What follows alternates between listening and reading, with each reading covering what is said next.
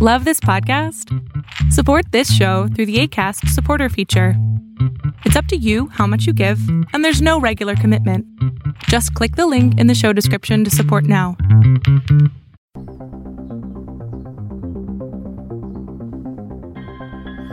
Are you interested in angels, demons, spirits, ghosts, and monsters? Are you curious about their origins, tales, and influence upon history and on the present day?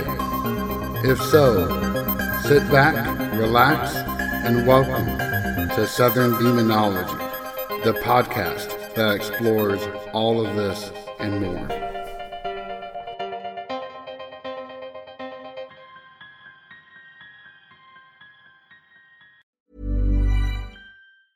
Hiring for your small business? If you're not looking for professionals on LinkedIn, you're looking in the wrong place. That's like looking for your car keys in a fish tank.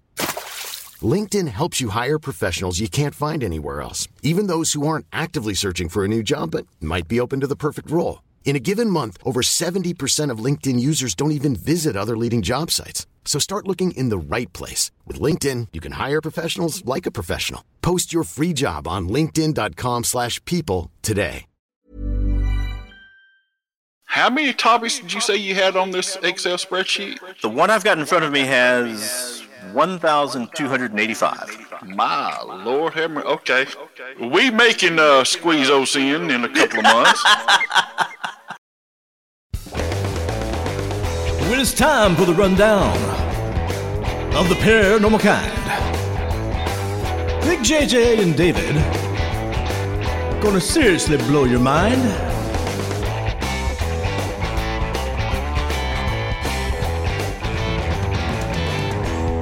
One guest, thousands of topics, unlimited truth. It's paranormal rundown time. Hello, this is JJ, the ancient evil academic. Hi, I'm David, the absent-minded collector of odd paranormal experiences.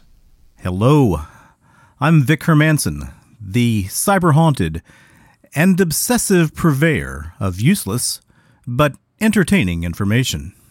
If collectively we were a bit less nerdy, we might have a collective name like the Paranormal Rundown Rangers, the Paranormal Rundown Renegades, the Paranormal Rundown Raiders. But we don't have a name like that.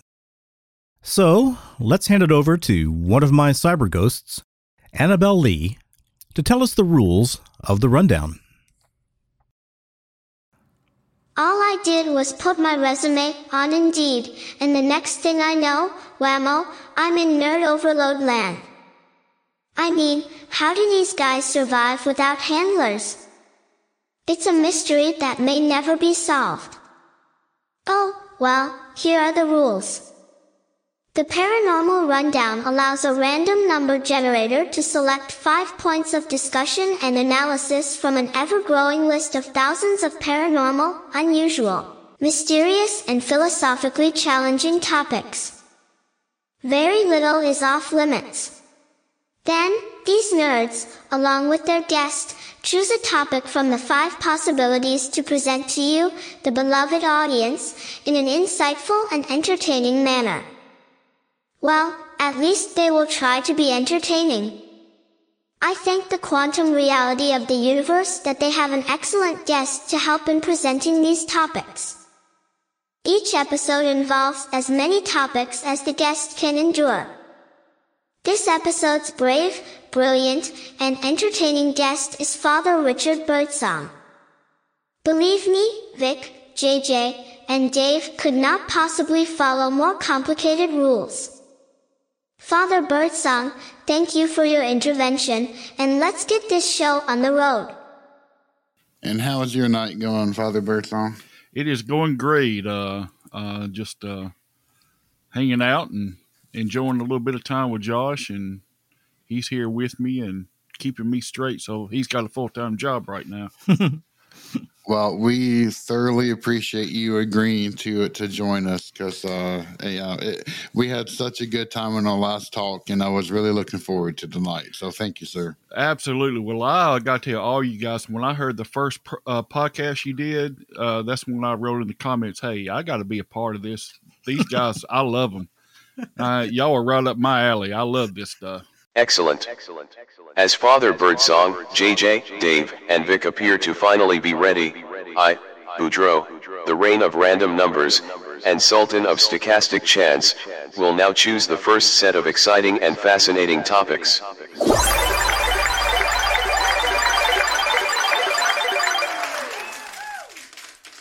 Hidden treasures. Wow. Egyptian artifacts in the Americas. Truly secret superweapons.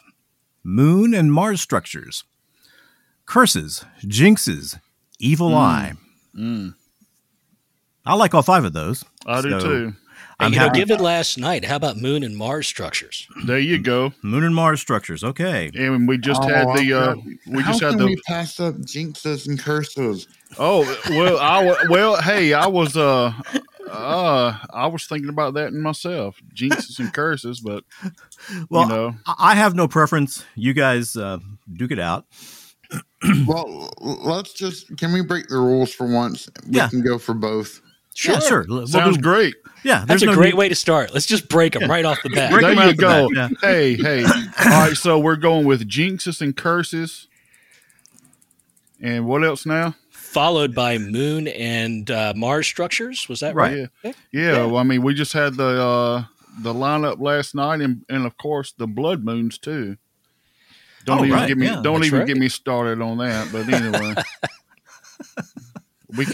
we can talk all kind of superstition when. I need to hush already. I'm probably much better at the Moon Mars stuff than the curses and jinxes. So, JJ, why don't you start with the curses and jinxes? All right, so I can actually talk about this from 2 separate perspectives. The first can be found in classical Ethiopic, where you find the concept of the evil eye very predominantly. And the interesting part is that the word for evil eye is Buddha. Anyone care to take a guess where that might have originated from? I'm just going to guess Buddha. That would be correct. It's that genius IQ I've got. That's right. Because there was a major bout of discrimination against Buddhists in Ethiopia at the time.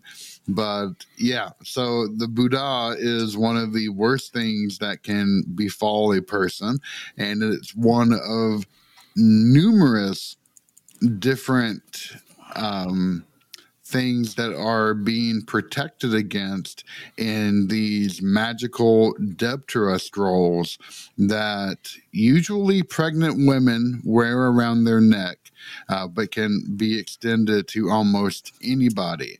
The vast majority of the scrolls that I have translated and read are primarily meant to protect against Barya, Legawan, which are the 2 serpents locked in eternal conflict, swallowing each other's tails, i.e. Ouroboros, but also Shotalai, which is a race of baby-killing demons. Ooh. Very akin to Lamashtu from ancient Mesopotamia. What do the scrolls have within them that protects against the Shotalai? So when Christ said, I give authority over demons to you, the classical the Ethiopic Orthodox Church took that extremely seriously. And they have adopted a framework where it's not only Christ was the Messiah, but he was also the most powerful magician who ever lived. Right.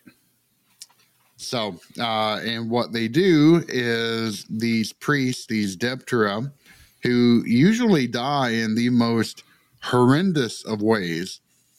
They will perform ceremonies where they take a goat, they ritualistically slaughter it. They then take a Solomaic seal of eyes.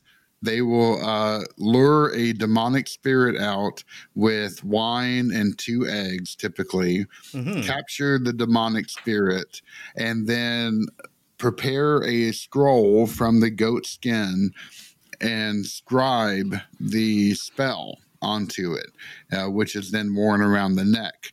And the scroll is specifically designed to JJ, didn't those scrolls, wouldn't they like a sealing scroll which sealed the pact as well? Not kind of, because what they do, the scrolls, they bind a demon inside of it, and then it utilizes that demon's power in order to fulfill God's will. So they're walking around with a captured demon hanging around their neck. Correct. Yes. And the demon is acting as a battery. Exactly. And if I, do you guys mind if I open a can of worms? Well, we expect you to open cans of worms. We like it. That's an old Southern saying, by the way, opening a can of worms. Oh yeah. But if you take what JJ is saying, and it's absolutely correct, but also the evil eye part, which goes on right along with that, and I will adhere to JJ on most of this. However, but a lot of this, and me being from the South, I'm probably going to be very unliked right now, but a lot of that is also found in the Masonic lodges these days. Really? Absolutely. Well, talk about that, please. Well, of course, you have the evil eye, and that is the first and foremost sign and symbol of the Masonic Lodge. And it all starts in the Egyptian Ethiopic era. And over the years, it has just formed since then. And there's a lot of signs and symbols of these, what's the word I'm looking for? Of the Egyptian gods, so to speak, in the history of the Masons that we don't see today, but they go right along with the signs and symbols of the Christian church. And I mean, that's just a little throw-in part right there when it starts talking about the sealing of the scrolls as well as the evil eye, and it just goes right along with today and what we see in the Masons. But the Masons, by the way, let me just go ahead and throw this in there. A lot of the lower level of the Masons don't know anything about this. They believe that it is a quote unquote Christian fraternity, so to speak, but it really isn't. That's a whole nother podcast, by the way. That's probably several podcasts. Yeah. Did you know that I'm a Mason? Oh, wow. Well, then you probably know a lot of what I'm talking about then. I can't really go into a whole lot of details about it, but yeah, it's fun. It's fun. Let me jump in here. And David, forgive me if I stepped on your toes or anything, No. but this is, like I say, an area that I don't really know a lot about. But my understanding is that the concept of the evil eye is pretty much universal in every culture across the world. And it seems to me also that a lot of times it's directed at people who are having good things happen in their lives.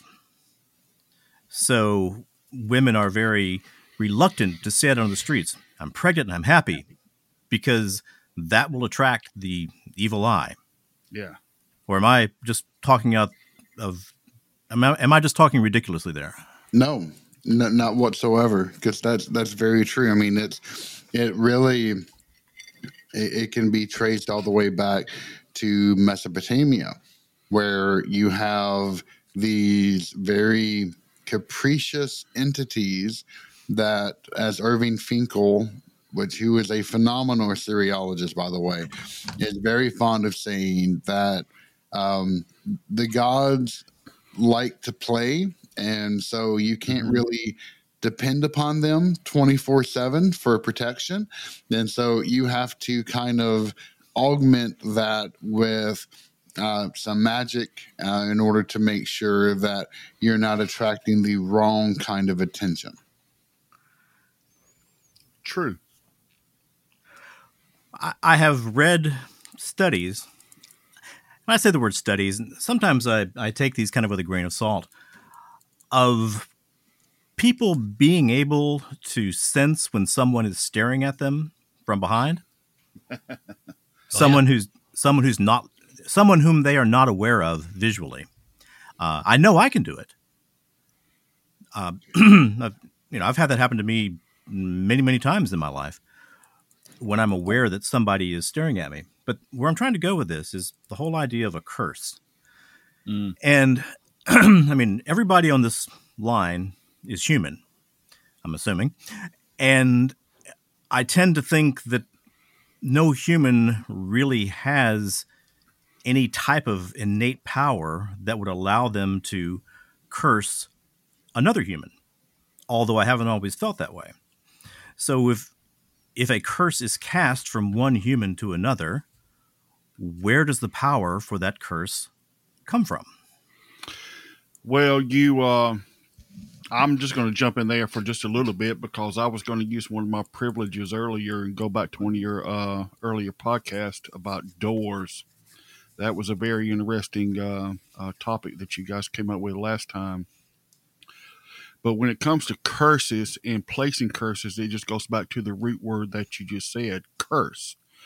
You are placing a curse or a damning word upon someone else or upon their life, in their thought, their word, in their deed. And JJ, feel free to jump in at any time on this.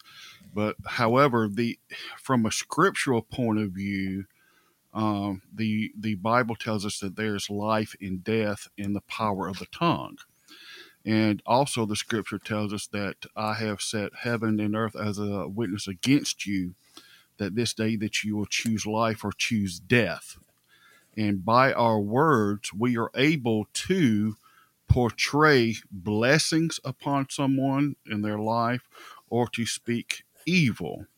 Now, if I'm going to place a curse on someone, I have to be aligned with the quote unquote father of curses.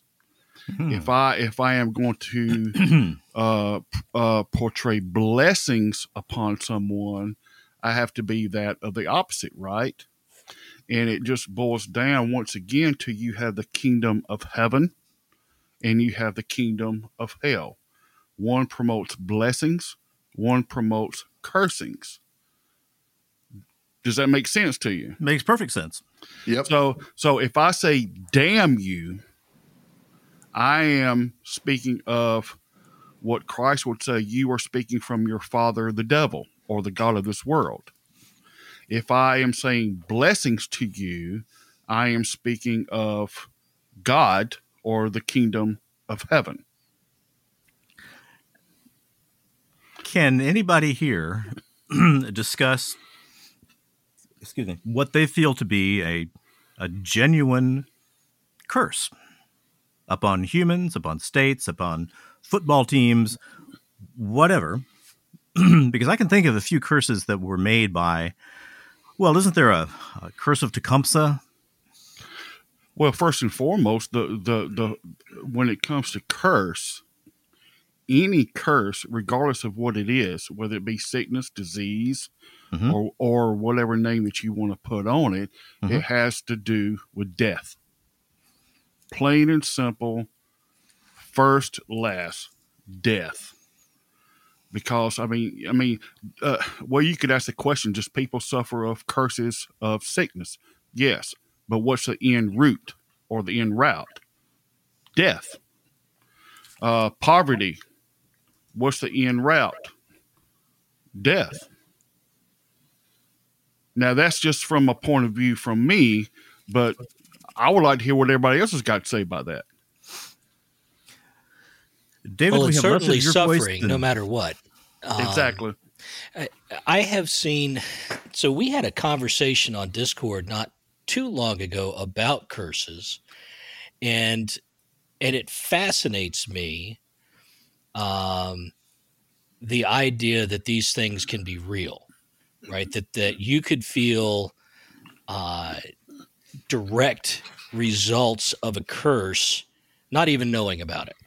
Yes. Correct. And that's scary to me. It is right? very scary. But I have seen once, and I don't know if it was a curse or a spell of some sort or something, but I knew someone who I watched it on their arm. They had writing appear on their arm. Wow. Okay. And this writing it looked like the only thing that I could, from a frame of reference, and, JJ would have, I'm sure, picked it up right away, but those bowls with the spells written on them in Aramaic. What do they call those, JJ? The water bowls. Water, yeah. Yeah. So where they should trap a spirit, in it, and they bury it or whatever. It looked like that type of writing. The same sort of letter structures to it. Now, it was only like 5 symbols. Somebody was about to have a bad day. Yeah. So I have seen that. And the only thing that I could think that would make that happen is some sort of curse or somebody casting something against someone. And it was spooky, right? I mean, it definitely did not feel right. But I've not known anybody else personally where, a curse was involved that for sure. But the idea that it could happen and that you could go through all kinds of troubles in your life as a result of something you're not even aware of, that to me scares me. Well, I remember listening to the interview of the head priestess of the Church of Satan back on Art Bell's show. And she would frequently talk about going into the ritual chamber and casting a spell of destruction upon her enemies. Wow. And the way that she so glibly put that sent chills down my spine. Whether there's anything to that or not, I can't attest to anything. I have no idea. But just like it's another Monday, right? Well, I'm going to go in here and cast a curse on somebody. Right. Because, Monday you have. That's what I do at 11 on Mondays. Exactly. Yeah. One staff thing, meeting, Barry, we check timesheets, and we have a cursing session.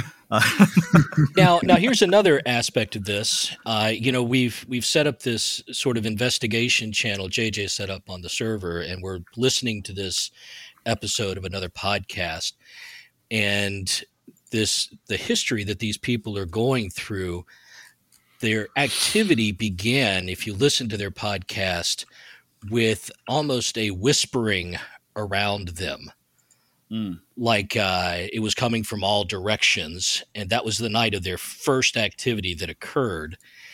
And it makes me wonder if that activity wasn't a result or initiated by some sort of curse that is now stuck with them over time and compounded. Well, I've got a few other things that I would, because there's a few different other concepts about curses that I can point to, but I don't want to dominate this conversation. If someone else wants to jump in first, then I can bookend. Well, maybe I can open the door for JJ on this. When it comes to curses, there's 2 aspects of that we need to realize. If let's just say I am a witch doctor or something like that. Mm-hmm. It's very easy for me to make a sacrifice or something, just like you talked about 11 a.m. on Monday. This is my job. I'm going to sacrifice a chicken and spew his blood all over the place and put a curse on someone, right? Well, on the other side of the coin, for someone to fall under a curse, they don't have to have a curse put on them by someone else. They can walk unknowingly into a curse by their actions as well, just by being at the wrong place at the wrong time. Yes, and that is very see people. Now that does not seem fair. No, it does not. Well, you are absolutely correct. It is not fair, but however, we in this time and era that we live in, unfortunately, a lot of people do a lot of stupid things, And I mean, we play with tarot cards, we play with Ouija boards, we go and entertain satanic churches just for the heck of it. We go sit out in the middle of cemeteries and try to talk to dead people. Well, stupid actions gain stupid results, right? Correct. And so you are opening the doors for yourself to be placed under a quote unquote demonic curse. So opportunistic. I don't know what you're talking about, Father Birdsong. I've never done anything like that. I don't think any of us has, right? but I mean, opportune times, if you just happen to be at the right place, I mean, you can do it sometime and not be affected at all. So one time you might get. I totally get the idea that you have actions you perform in your life that may open a door. Exactly. And to your point, I mean, I do paranormal investigations. I know that is a possible entry point into my life for problems. That is something that I have to be aware of. Now, let me make one interjection real quick. Sure. A novice does not need to play around with this. And from what I can say, you're not a novice. Okay. No. So let me get that straight. No, you're absolutely right. It is the less experienced. Of course, you got to get your experience somehow. But but there are risks, and I think I've mentioned that before. There are risks to investigating. That's one of them. But the idea now that you haven't done anything, and you could walk into a sort of trap for a curse. Mm-hmm. That bothers me more. So if you've done something, whether it's, addiction for drugs or alcohol or, witchcraft, something like that potentially opens a door, I totally get it. But it does worry me, the idea that, you're just walking along the street and, you pick up a curse like a bad cold and, well, that is the most common trope that you will find in Japanese horror. Yes. You walk along, you pick up a red ring, or you pick up a shoe or an umbrella, and that becomes a focal point for a particular curse. Exactly. You find that all the time. Now, going to Japanese is really interesting for two different reasons. The first is, have you ever heard of the G? It is the G. The G is an onomatopoeic sound that is done when people are casting an evil eye upon someone who is doing something wrong. Okay. Yeah. Mm-hmm. You can be on a train, you can be in a supermarket, doesn't matter where.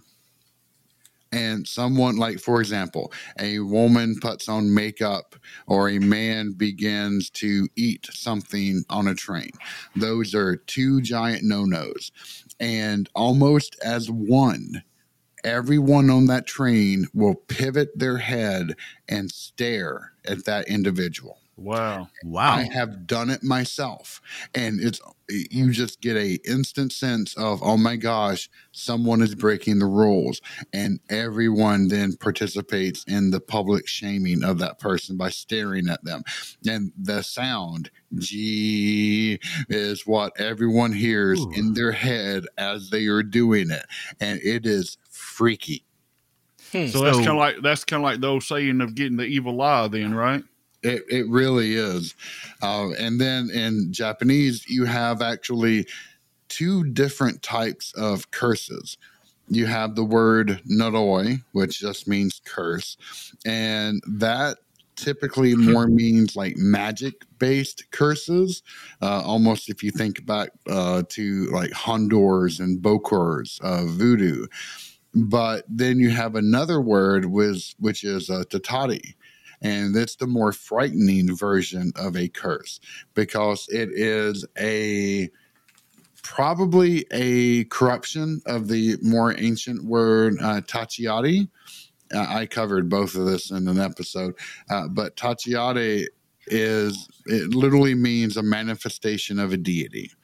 And if you ever run across a deity, you're probably not going to be having a good time. And tatari now means more akin to curse or being haunted. And this is exactly if you happen to pick up a strange object and it happens to have a curse attached to it, then you are now officially affected by tatari. You have the cheese touch. I remember one time when I was a seminary student, and I was young and stupid, but anyway, I was in Baton Rouge, Louisiana, and we had gone to the French Quarter area, and I wandered off, not knowing where I'm going, into a place where I didn't belong, and I had on collar, clerics, all that, as a young seminary student walking through this area, and then all of a sudden I realized, okay, I don't belong here. I got physically and emotionally sick. Where were you? I was in the French Quarter, and I found myself walking through like a witchcraft area. Yep. And I was so sick that I had to sit down for a moment, and then something told me, you got to get out of here. And as soon as I got out of there, I was fine again. So, light and darkness doesn't play fair with one another. And when you find yourself in the wrong place where you don't belong, just as JJ was saying, you may be breaking the rules somewhere where you don't need to be, and you just had a bad day, and opened yourself something up to where you don't need to be. That describes just about every trip I have taken with my wife. Okay, she always looks at me as all of a sudden everything gets quiet as we're driving through, and she's like, "You take me to the worst places everywhere we go." It's a gift. Are you sure you're not listening to conversations with my wife? I'm actually thinking the same thing, and I'm glad my wife's in another room right now because she'd be looking at me, giving me the evil eye. I want to bring it personal, if you guys don't mind. Okay. Well, first off, I've been in two places in my life where I felt, I guess, what you were feeling there in the French Quarter. Yes, sir. This feeling of, man, I need to get out of here now. And it was totally, there was no logic to it. It was just my mind, my endorphins, my hormones, everything in my body was telling me, get out now. Mm-hmm. And when you feel something that strongly, it's my feeling that you ignore that feeling very much at your own risk. Correct. Agreed. Very much at your own risk. And I would never go back to those places.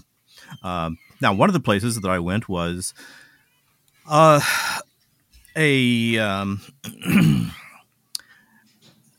relative of someone very close to me. And I found out later that he was a multiple murderer. Wow. And I am fairly certain that whatever energy he carried with him in terms of being a multiple murderer came home with him. Mm-hmm. And I assume that's what I felt. Mm-hmm. Okay, now this is very personal, and probably before I started Trailer Trash Terrors and started talking about all these things, I would never have shared it with anyone. I'm going to reference my father, who was a very different person from the time I was, let's say, 5 to 12, and the time that I became an adult. He had a great many demons, the main one being alcohol. Mm-hmm. And when I was a child, I would see my father's behavior, which when he was drunk was monstrous, horrible, abusive. Whatever category you want to put it in, it was. And something inside of me told me, I don't want to behave like that. Right. I don't want that to be what I'm made out of. And the feeling that I had at that time was that my father was doing something mentally to change me, to make me to where I would accept myself behaving in that manner, which was a pretty dang uncomfortable situation for a little kid to be in. And I can remember trying to talk to my mother about it. I can remember trying to talk to Pastor Juror, and nobody even understanding what I was trying to talk about. And later on, I kind of grew out of it. And if such a thing existed, I don't think it worked. But I sure do remember that feeling of mental psychic attack. And I guess that's really as far as that story goes. You know, I lived with someone in the past who had a problem with alcohol. And when I would come home, and this is a long time ago, but I would come home and I could feel the mood that they were in when I would walk in the front door. And they were nowhere around. Mm-hmm. Right? They were in a different part of the house, their own room, office, whatever.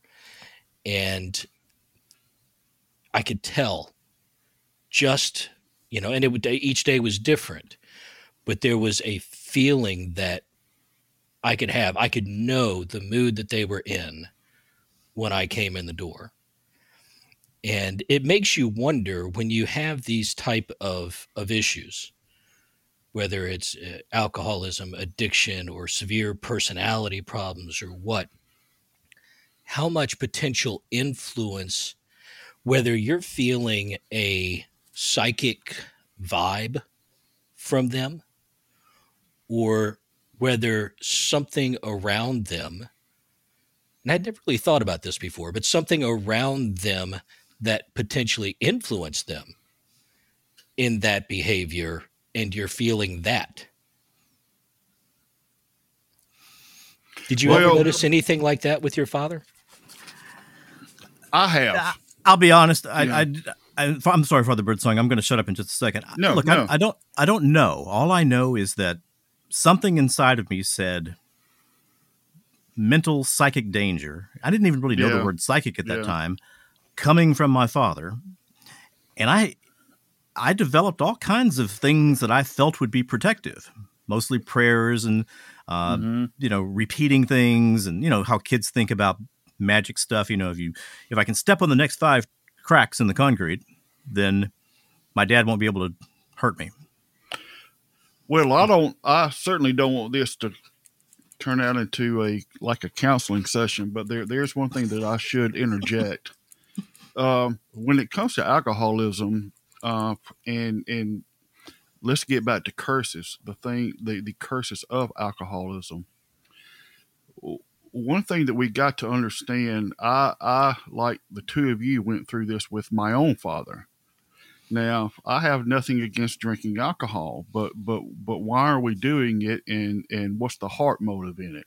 Okay, I mean, my Lord, one of the first miracles Jesus performed was turning water into wine, right, for a marriage feast, and they were all having a good time. Okay, now, but on the lines of alcoholism, one thing that we have to remember that whenever we drink alcohol, whatever motive is in the heart, that is which is going to come out.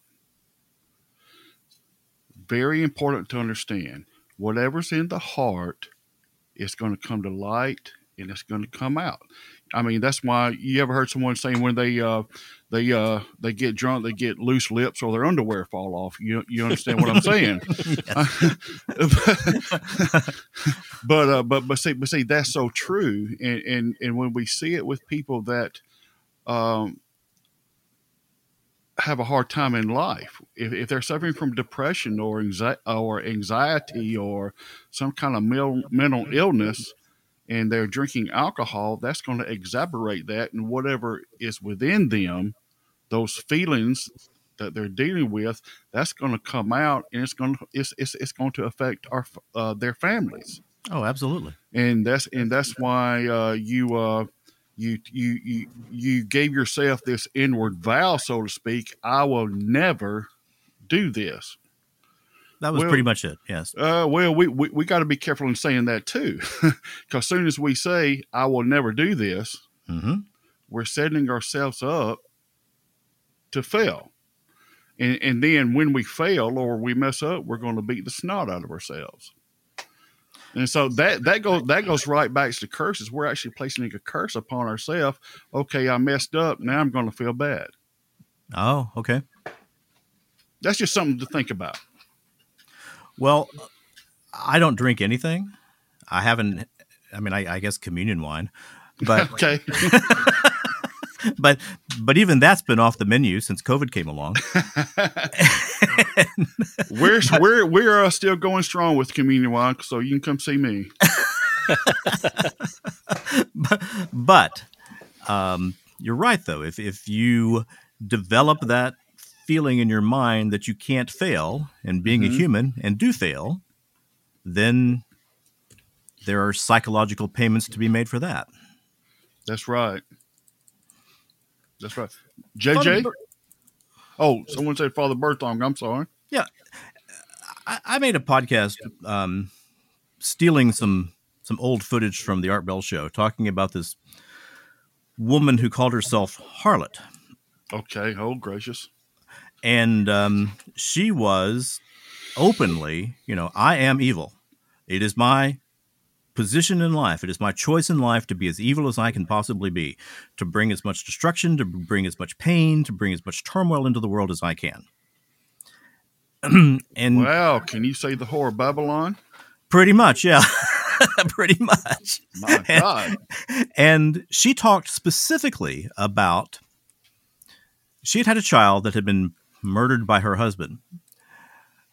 And the thing that she found that brought her peace and happiness in that is that she had arranged a series of curses on this child prior to the child's death that would assure that child would go to hell.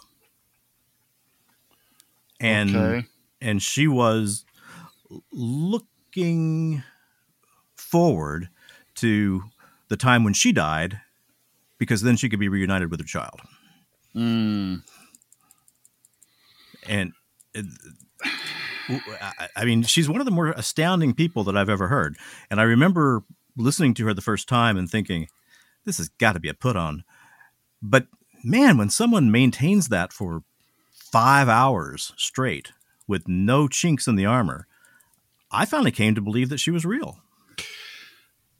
Well, I do have to say that I have heard stories like that many times before. And it is very real, and it is real big in the satanic community. I mean, my God, guys, we have people in the church. Now, I got to be very careful in saying this.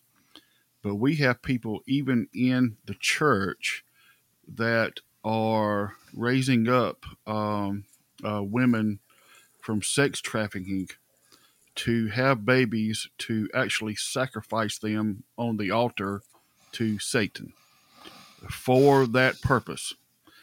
But it also, and I would like JJ to really jump in on this one because I can't think of the name of it. But there is a Japanese practice. JJ, help me out. What's the name of it? That to where they actually groom children and have children born for this purpose. I don't know, actually. Josh?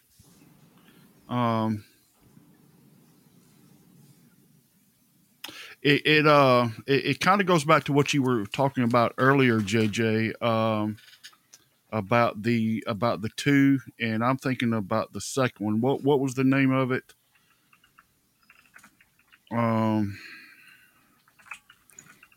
At any rate, that's no problem. Josh is looking it up right now, but yes, that is very real, and children are being born to sacrifice unto Christ, and that's one of the main points about this woman and others like her that are such big time advocates for abortion, to sacrifice children in the womb and then dedicate them to Satan, and then in hopes of being reunited with them in the afterlife to play havoc on the world. Well, what they don't realize is I'm sorry, once someone's dead, they're dead. You're not going to be reunited with anything except a demon in your future. Well, I find that more comforting. Yes. Yes. Personally. So, well, gentlemen, we've been going on this one for a while. Does anybody have anything they'd like to use as a closing statement? Or I've got one last thing. Mm-hmm. And this is actually going back to Evil Eye specifically. Has anyone here ever watched the series of films called Dabe? I have not. No. I have. It's good, especially the first one. Surprisingly, yeah. Yeah, I was really impressed. So they make... so it's all set in a Turkish flavor of Islam. Okay. And they make the argument that the Eye of Horus, which is a very common artifact that you will find in a lot of households in Turkey, is actually a physical representation of the evil eye and will invite evil into your life. Right. And actually had a guest come on and talk about some of that because he was a Turkish Muslim. And yeah, it was just a fascinating concept to me. Yeah, that was the episode talking about the jinn, right? Correct. Yep. Yep. The Eye of Horus, that's the symbol with the little curly Q coming down from the bottom of the eye? Exactly. Okay. Mm-hmm. JJ, what was the name of that? Dabe, Dabbe. I think you can find that still on Netflix. I will check that out tonight then. I'll check that out. But Thank yes, you. I am now spent. Okay. All right. I have nothing further to say. Thank you for listening to my childhood fear. Hey, it was great, and I immensely enjoy the time with you guys. And I'm sorry I took up so much of your time. Oh no, you're not. That's all right. We'll just limit you later on. Yeah, There you go. Because right. I was hoping y'all would invite me back Well, and listen to someone else next time instead of me rambling on. It's a standing invitation as far as I'm concerned. Absolutely. I appreciate it. Vic, I really appreciate you sharing what you did, because although I didn't grow up in a household that was haunted by alcohol, my mom and my grandmother did. My grandfather was a truly evil SOB Wow. who murdered my great uncle. He committed untold atrocities on our family. He was a preacher. He drank all the donation money. He was just sheer evil, and he inflicted such psychic damage upon the older members of my family that they still have not recovered. Wow. And they may never recover. Exactly. JJ, Josh just handed me something, by the way, about what I was talking about in the, and I'm sorry, I said Japanese, but it's Chinese. Okay. And it's Hito Bashira. And it's well, it says it was practiced formerly in Japan as a form of human sacrifice. A person was buried alive under or near large-scale buildings like dams, bridges, castles. Oh, yes. Yeah. Yeah. And that is Japanese. Hito actually means person. Okay. And that is a practice. And you actually will find that even in more modern construction. There was a bridge in which there were some accidents that took place, and the bodies were buried in the pillars of the bridge. That's right. That is to warn off the avenging spirits of those who died. So what you're saying is, if I go to Japan, I need to avoid construction sites. And all bridges, yes. And bridges. And you should probably avoid the Sunshine 360 building, which is one of the most haunted skyscrapers in the world because Well, I don't know about that. It was built on the former execution ground for prisoners. I have been there. It is a very, very interesting place. Now, that sounds like my kind of location. So, but if they're not pouring any footers, I'm okay, right? Exactly. Well, when we meet up in Japan, we might just have to take a trip to Ikebukuro. Sounds great to me. Awesome. Well, I've been in Tokyo. That's Tokyo, and then where I can get on the train from Tokyo are the only places I've been in Japan. But I'd love to do something like that. You know what I like best about Tokyo is when I would get up really early in the morning and go running, and there are all these little pocket parks in Tokyo. Oh yeah, Koen. Yeah, it's just like there's a little, part of a block they haven't built on, and somebody's gone in there and planted trees and benches and all this kind of stuff.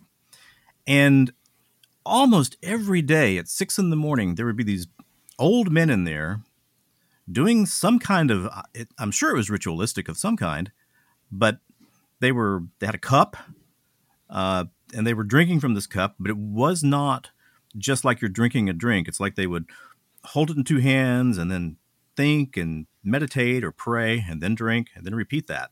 Like a ceremony type like a ceremony kind ritual of type thing. And I just became really fascinated with watching these men do that. Cool. And I didn't have enough Japanese to go ask them what they were doing. It sounds like something like a tea ceremony. It does, yeah. Okay, do you know how in a really, really good restaurant, when you get finished with the soup, they bring you like a little slice of lemon or something?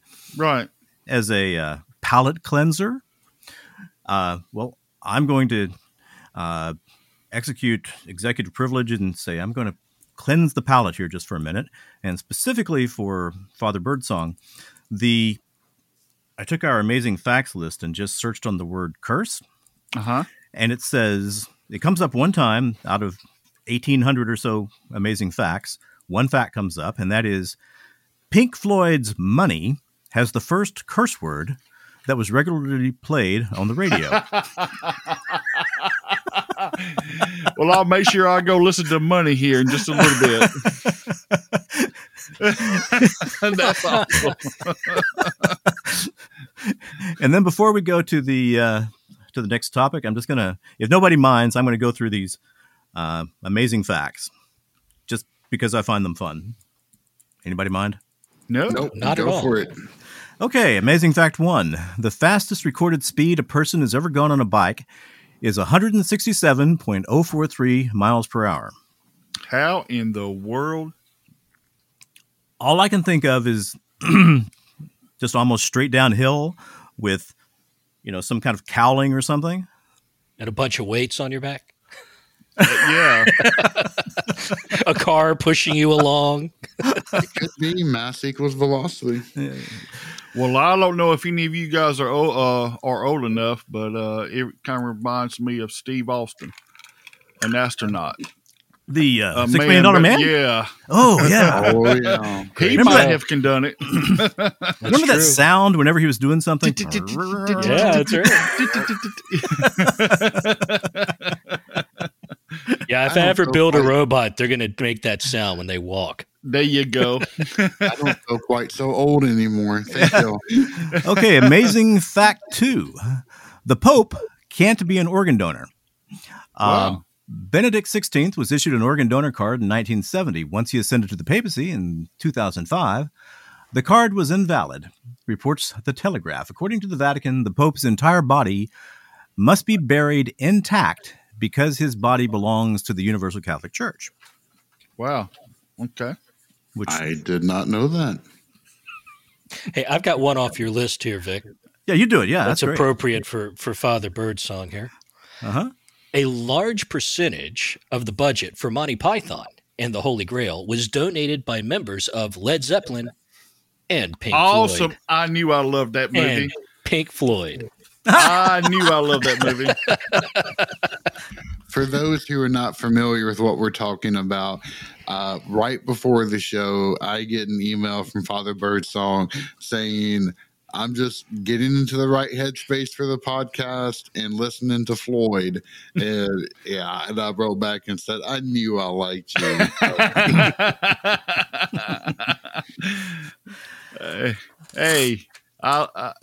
I love it.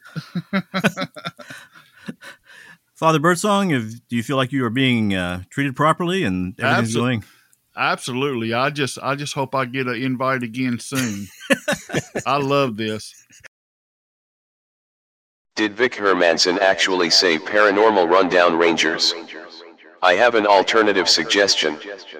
Did you notice that the first thing the Paranormal Rundown rejects did was discard the rules? I suppose Vic Hermanson's character flaws are necessarily shared by other humans. They have left me with nothing to do. However, I like that electronic chance wheel sound so much, I'm playing it again anyway.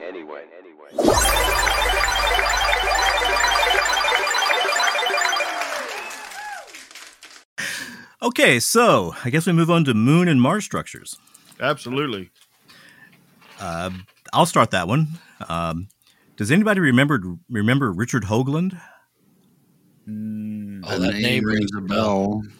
Okay, Richard Hoagland was actually a serious science scholar, like a science historian. And I think he probably had a pretty good science background. But he was the science advisor to Walter Cronkite. And some years later, he started embracing these really, really weird ideas. Like the moon is covered with these miles-high glass structures. And when the Apollo missions landed, if you look really, really carefully, you can see these glass structures back there in the far background. And he also was the guy who championed the face on Mars. Oh, I know that one. That's probably where I've heard his name. The face on Mars. And of course, he had a whole mythology and a whole set of stories concerning this face on Mars. And then the interesting thing to me was when they finally got better resolution, well, the face kind of disappears.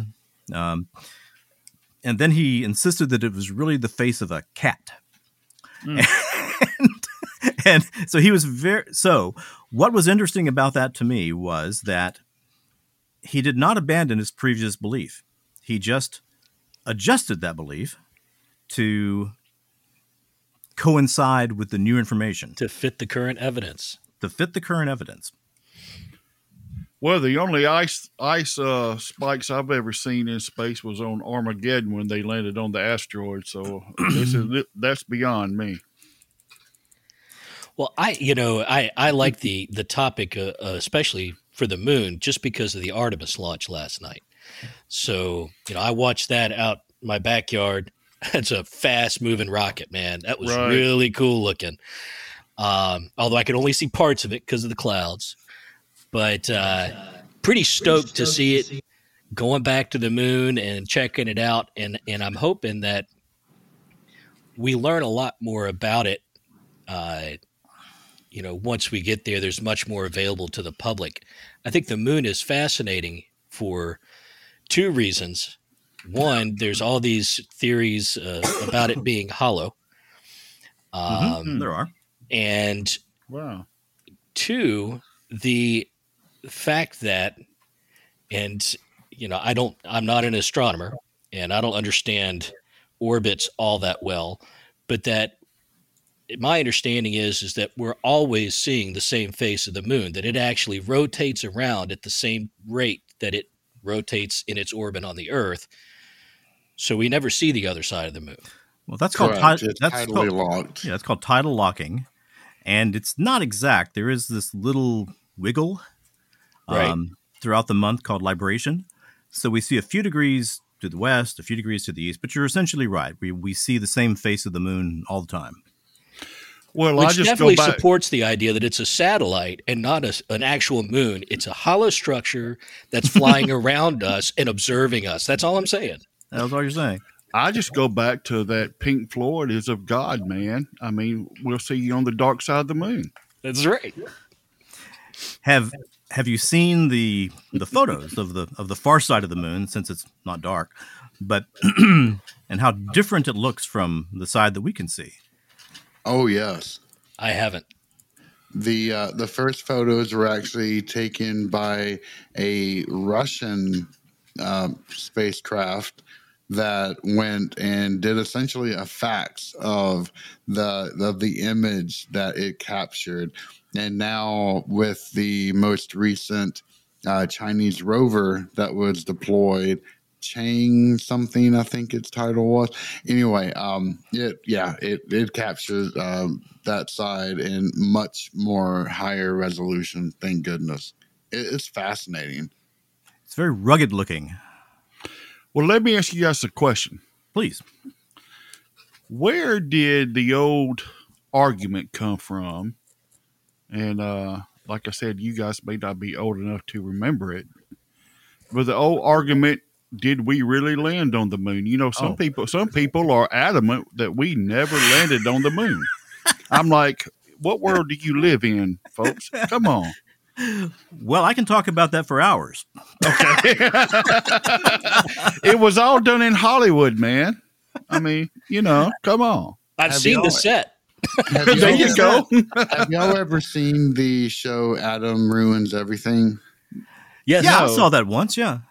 It's fantastic. Adam Conover is brilliant, but they did an entire episode just based upon, the amount of technology that would have to be available to achieve what was actually done if they truly tried to fake it. It's just mind blowing. And yeah, there's no way it was ever faked. Adam Ruins. I'm writing that down. JJ, you keep giving me stuff to watch, man.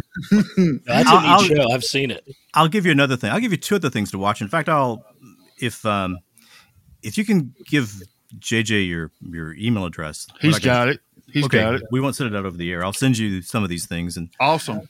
Are you on the Discord server? My son is. What's your name, Josh?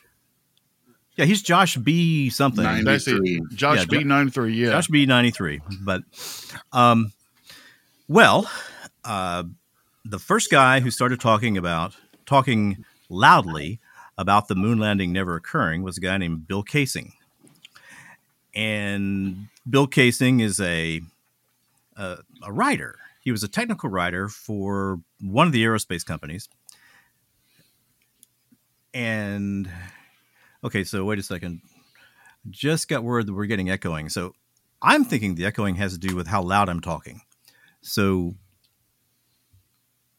I'm going to move my mic just a little farther away and see if that does anything. But anyway, he came out with this book. I think the book was We Never Went to the Moon. And so there are a couple of things that I find really interesting in all this. He started putting together all these pieces of evidence that were really just poor understanding of the science. Okay, so it's talking things like, well, you don't see any stars. Well, no, you don't see any stars because you've got to have your camera set to not wash out the things that are in front of you. If I turn the camera where it can see stars, then you don't get to see Neil. And it was more important for them to see Neil Armstrong. But this has gone on for a long, long time. And what I've been surprised about is how long it has gone on. The current, well, there are a lot of these guys, but what was that guy's name who got punched out by Buzz Aldrin? I know you. That sounds like a great story right there. It does. Well, I have a whole podcast about that. Bart Sabrell. A friend of mine who was one of the few female engineers at NASA, was working in Louisiana at the testing facilities there at Michoud. And she wrote a book later on called Something Funny Happened on the Way to the Moon. And she published it and, maybe sold 1,200 copies. And then Bart Sabrell comes along and steals that title. Wow. Now, I know you can't really copyright a title, but if you knew Sarah, I mean, it's like the world's sweetest little old lady. Stealing her title was dirty pool. and it made me mad. and so Bart is a very, very unusual and I don't think entirely stable kind of guy. So he accosted Buzz Aldrin in front of some building and started saying things like, I want you to swear on this Bible that you went to the moon. Well, I know you're not going to do it because you're lying. You're a liar. You're a lying liar.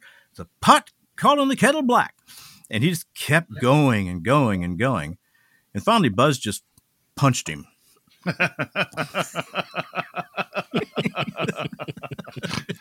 He deserved it. Yep. and of course, everybody in my camp was going, yay! And he, of course, tried to press charges, and the judge said, are you kidding? Exactly.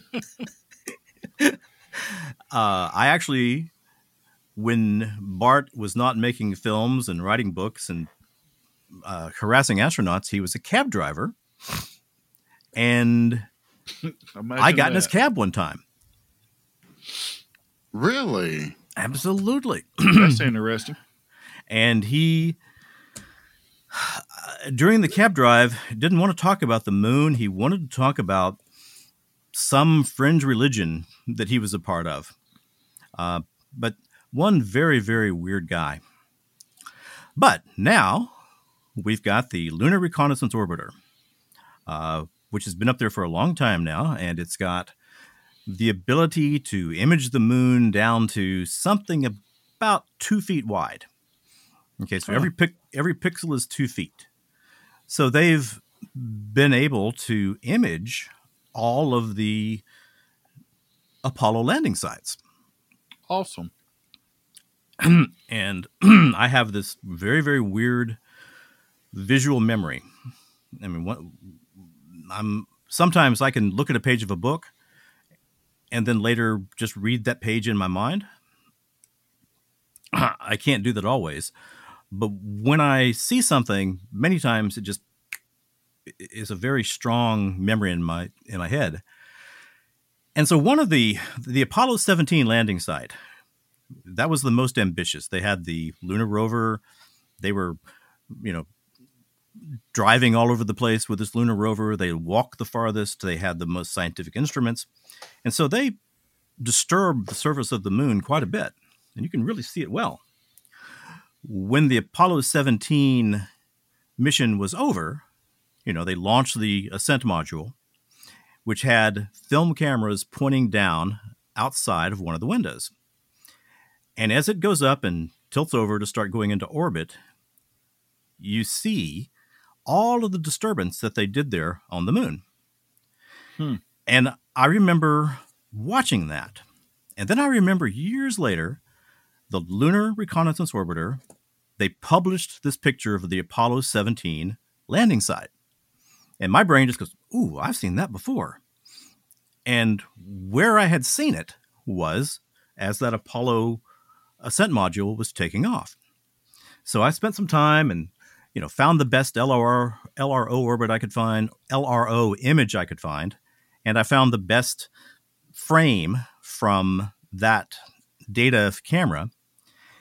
And I spent an hour in Photoshop lining up craters and, making sure that I was focusing on the footprints, the paths that people walked. So I'd line up the limb, I'd line up the big craters, I'd line up everything I could find that was indisputably the same thing. And are you sure you're not a criminal scene investigator? Well, no, I'm just a nerd. But it's just amazing how beautifully these two things line up. Two images taken with completely different technologies, 50 years apart. And so when I run into somebody now who says, we never went to the moon, I just send them that little video and say, please explain this. Exactly. And they will generally do one of two things. They'll just ignore me, or they'll say things like, well, of course, if they could fake it once, they could fake it again. All you're doing is lining up two fake photos. Absolutely. Now, that's where my mind goes. now, it's very, if you want to have an exercise in absolute frustration, then spend some time talking to these guys. They are of a different mental category. I believe it. They fall into the same category as the flat earthers. Yes, they do. Oh my Lord! Don't even. What do you guys think about the building of the hotels on the moon? Well, we got to get there first. I was going to say, can you make reservations already? That's what I'm thinking. Well, all right. Once again, were you aware that during the Apollo program, Pan Am Airlines sold you are not about tickets to the moon? Really? Yes, they did. People bought them. There is no more Pan Am Airlines, but they actually sold tickets to the moon. That's a lawsuit waiting to happen. Yeah. Well, did you buy tickets to the moon? Yeah. Call 1-800-LEGAL-IS-US. Well, I'll tell you what. When I first got married, I told my wife, I said, look, I'm going to do my very best to be a good husband. That means I'm not going to cheat on you. I'm going to love you as much as I can. I'm going to show you that I love you. I'm going to be a steadfast husband. But if the aliens come down and say, hey, Victor, you want to go with us? I'm gone. I'm gone. I'm out. I'll gone. Send you a postcard. and so if they get to the point where they've got a hotel on the moon and I can get there and have anything of my life savings left, I'd go.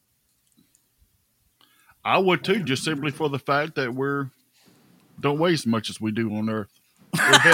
It'll hit my arthritis.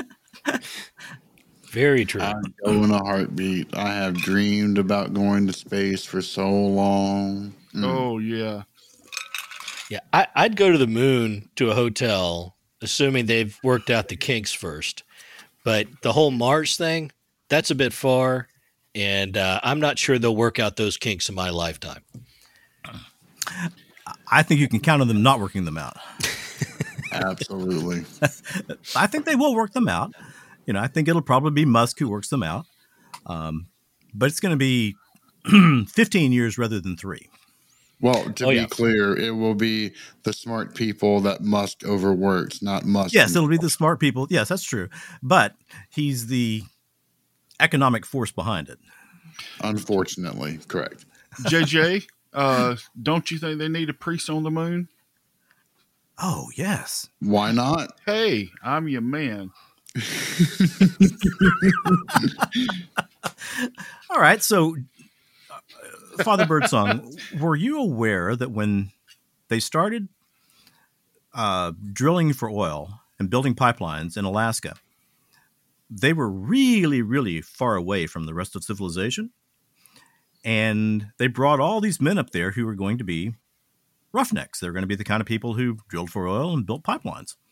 Completely honorable work, but kind of rough men in many cases. Sounds like my kind of men. And your kind of men. And they tried all kinds of things, like limiting alcohol and bringing in psychiatrists and all this kind of stuff. What they finally found that actually worked was bringing in a Catholic minister and a Protestant minister. Wow. And having them interact with these men on a daily basis and have church services and this kind of thing. After they brought those ministers in, it became a workable situation. It became a workable site. They had a tremendous and almost immediate social impact on these men. Wow. Well, very much off the topic, and I'm sorry. Just a little, please, just a little interjection here, because I really want to get back to the moon and everything. But it's funny that you bring that up. I was in North Carolina probably 20 years ago. I was on a business trip, and I was sitting at a bar at some well-known restaurant chain. And, me by myself, I said, I'll just sit at the bar and eat. Mm-hmm. And I'm sitting there eating, and this gentleman comes in, starts talking with me, and starts talking about his day. And he orders a beer. He said, "Can I get you a beer?" I said, "Sure, why not? I'm not going to turn it down." And so I'm sitting there drinking a beer with him, and then he finds out that I'm a priest. And just sitting there, just like the guys that go to Alaska with these roughnecks, so to speak, just sitting there having a beer with this guy and listening to him, I was able to minister to him and hear his confession and give him absolution right there sitting at the bar. He was a fine Catholic gentleman. That's awesome. Isn't it, though? That's what I thought. Yeah, that's what it's all about. Well, I mean, those are the kind of experiences. Look, I'm not a priest. I haven't done what you've done, but those experiences stay with you. Exactly. And see, we make, well, I need to hush. We're getting way off topic. But anyway. Well, you got to understand that the topics are really kind of suggestions. They're rough guidelines. Well, I just said all that, I mean, people put this great stigmata type thing on Christianity. No, we're just a bunch of people doing the best we can with what we know. Mm-hmm. And that's what everybody needs to realize.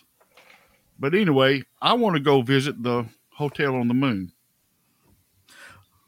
Well, you'll be under tons and tons of regolith.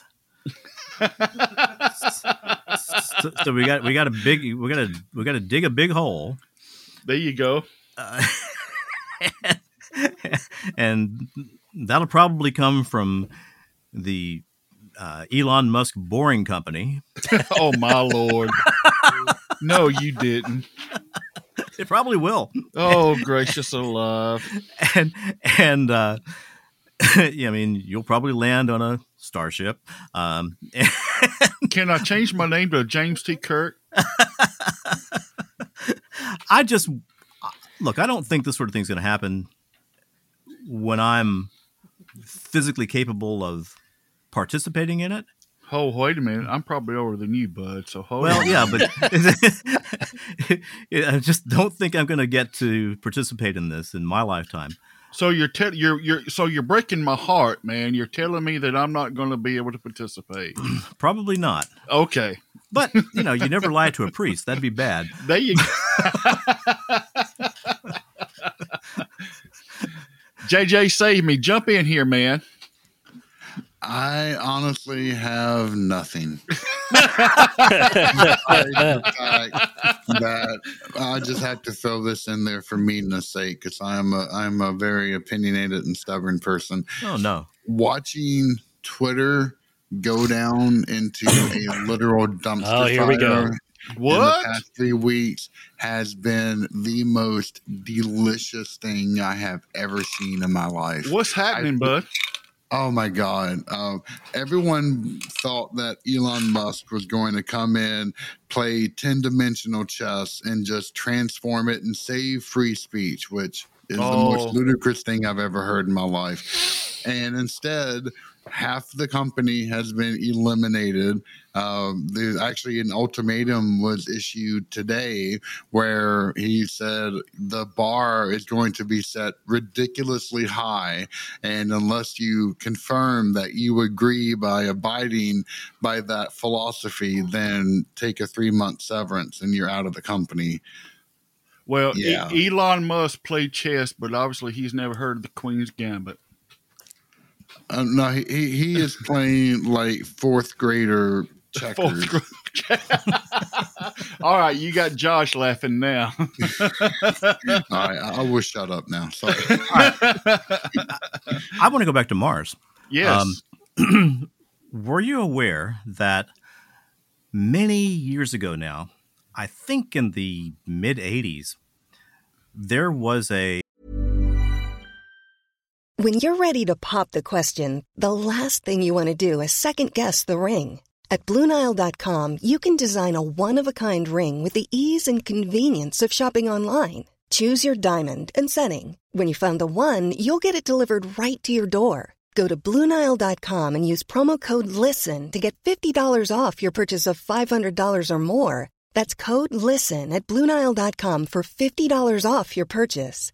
BlueNile.com, code LISTEN. I'm Sandra, and I'm just the professional your small business was looking for. But you didn't hire me because you didn't use LinkedIn Jobs. LinkedIn has professionals you can't find anywhere else, including those who aren't actively looking for a new job, but might be open to the perfect role, like me. In a given month, over 70% of LinkedIn users don't visit other leading job sites. So if you're not looking on LinkedIn, you'll miss out on great candidates like Sandra. Start hiring professionals like a professional. Post your free job on linkedin.com/people today. A probe, a lander sent by the U.S. to Mars to do some experiments on the soil there. And the very first experiment they did, That's a Val Kilmer movie, right? Except for the robot dog. But, okay. but anyway, they found chemical indicators of life in the Martian soil. Just the very first time they did that. And NASA immediately incinerated those experiments.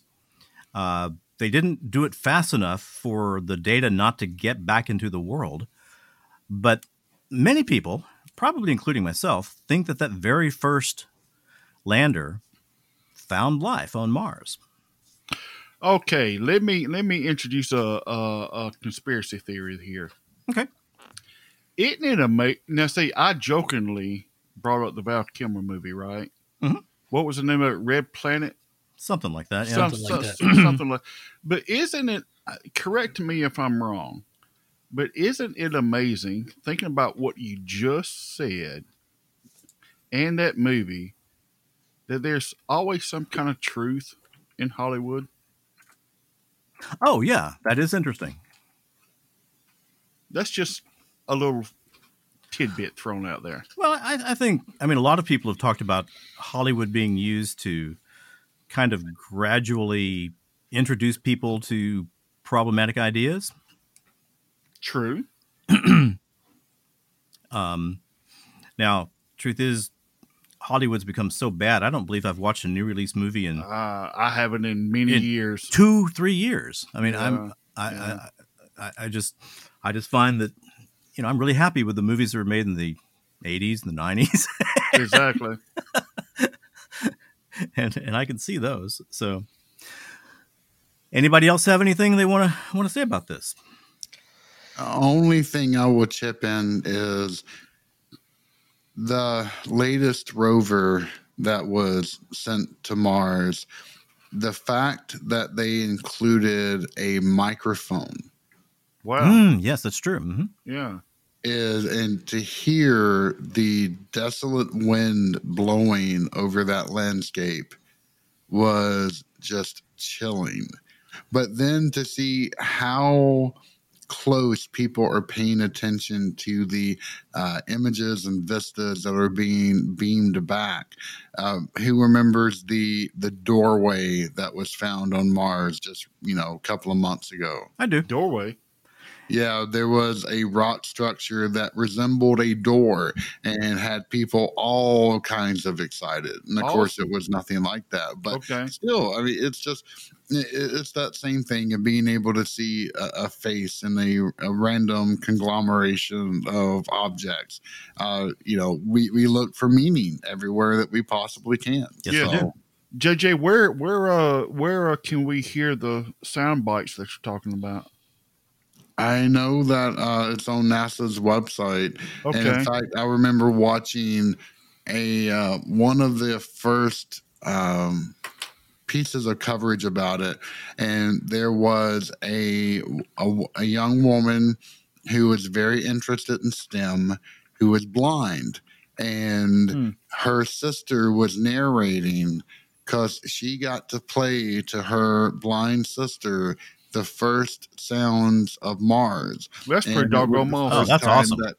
She was able to participate in the excitement of what everyone else had been, so excited about in terms of the whole space exploration concept.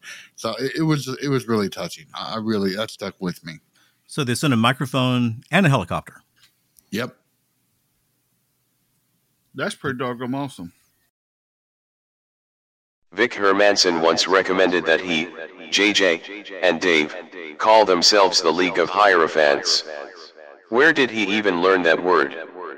There is a Hierophant tarot card, which refers to an intellectual master, a powerful mind fully dedicated to the learning and teaching of practical lessons, derived from the study of natural law.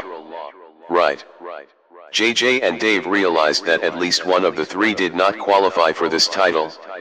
I am sworn to secrecy, but the name of the odd man out rhymes with Zick Hermansen. Now, let's choose another topic.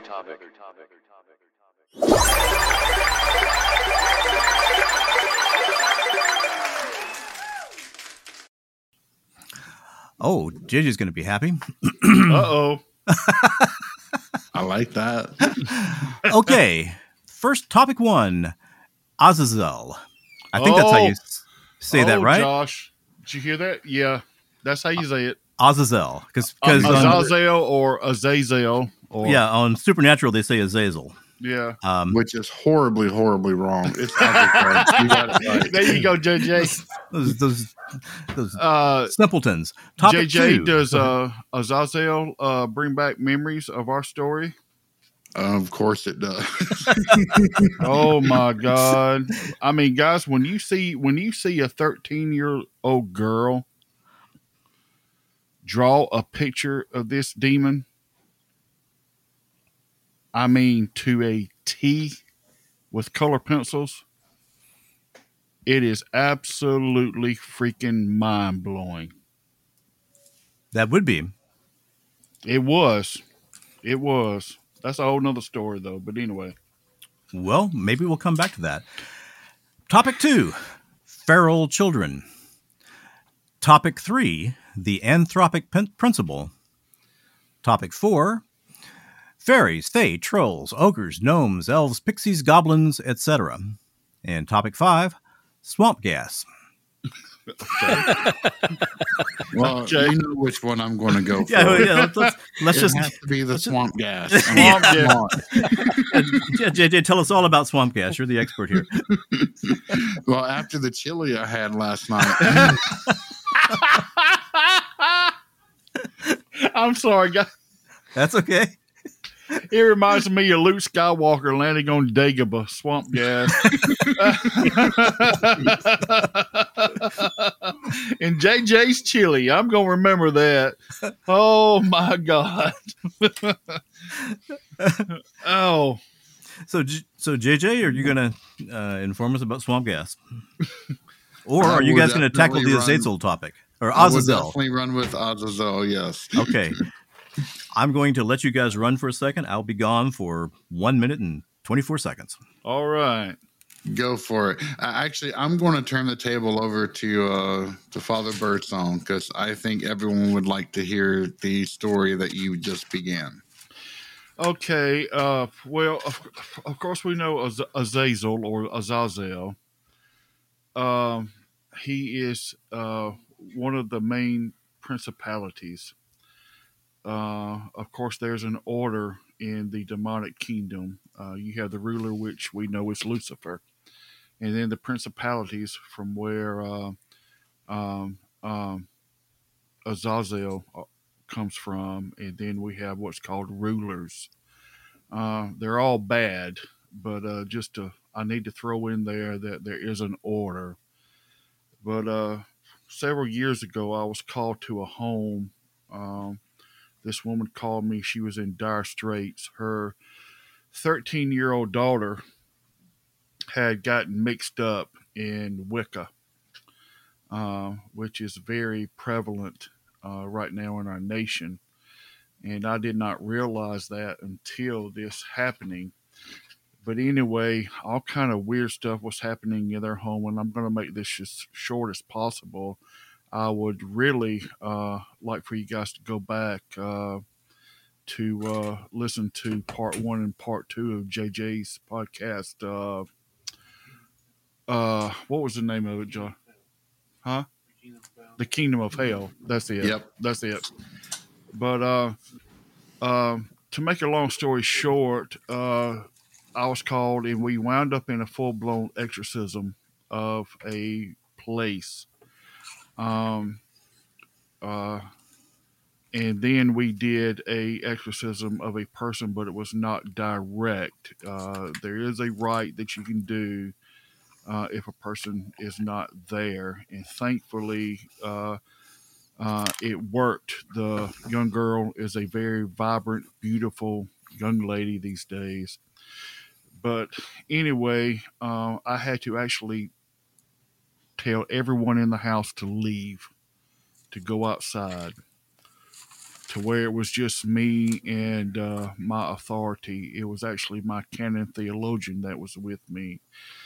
And the Spirit of the Lord gave me a word of wisdom at that time, said to look under the bed.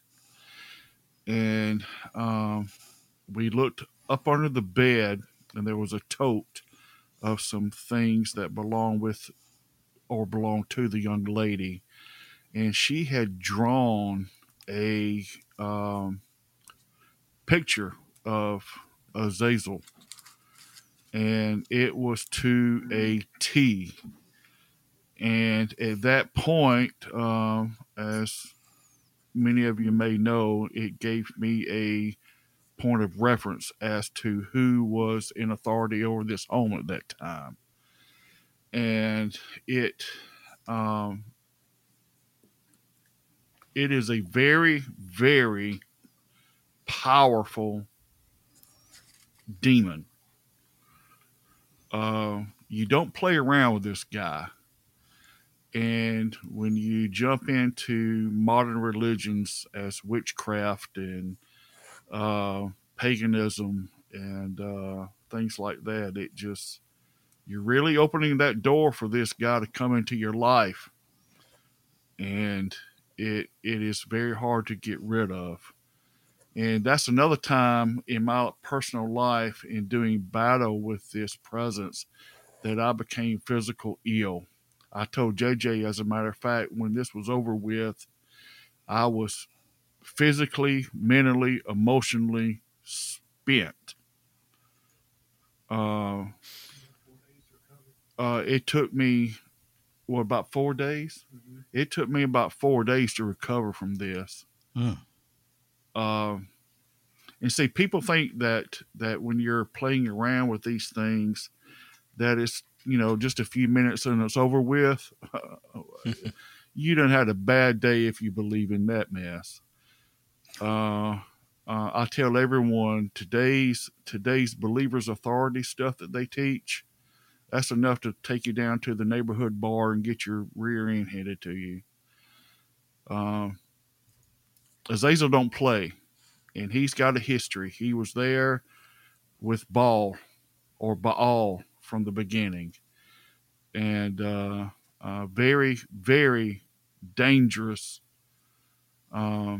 adversary. So let me ask a question, if I can. Please. So you're looking at a drawing. Yes. And you're saying that it stood out that this was Azazel. So yes. What are you comparing that to? What's your reference? Well, as JJ and I have spoken in the past, and this is why I love JJ so much. He is a history nerd. Did I just say nerd? JJ, I love JJ. You're right. He is a bookaholic, man, and I love him. But I always go back to the beginning. I don't base anything on today's books. I go back to the church fathers, into the early church drawings, even into the Egyptian stuff. I mean, you can find demonic drawings from way back, even of Ashtar or Ishtar or Baal, and I contrast all these drawings, and I look at them regularly to know what I'm looking for. And you would be surprised if you look at history, what you can see today. A very interesting point. Did you know that the demonic person Ashtar or Ishtar is a split image of our Statue of Liberty? No. Look it up. Or I will send JJ a picture and then he can pass it on. Josh, do that right now, as a matter of fact.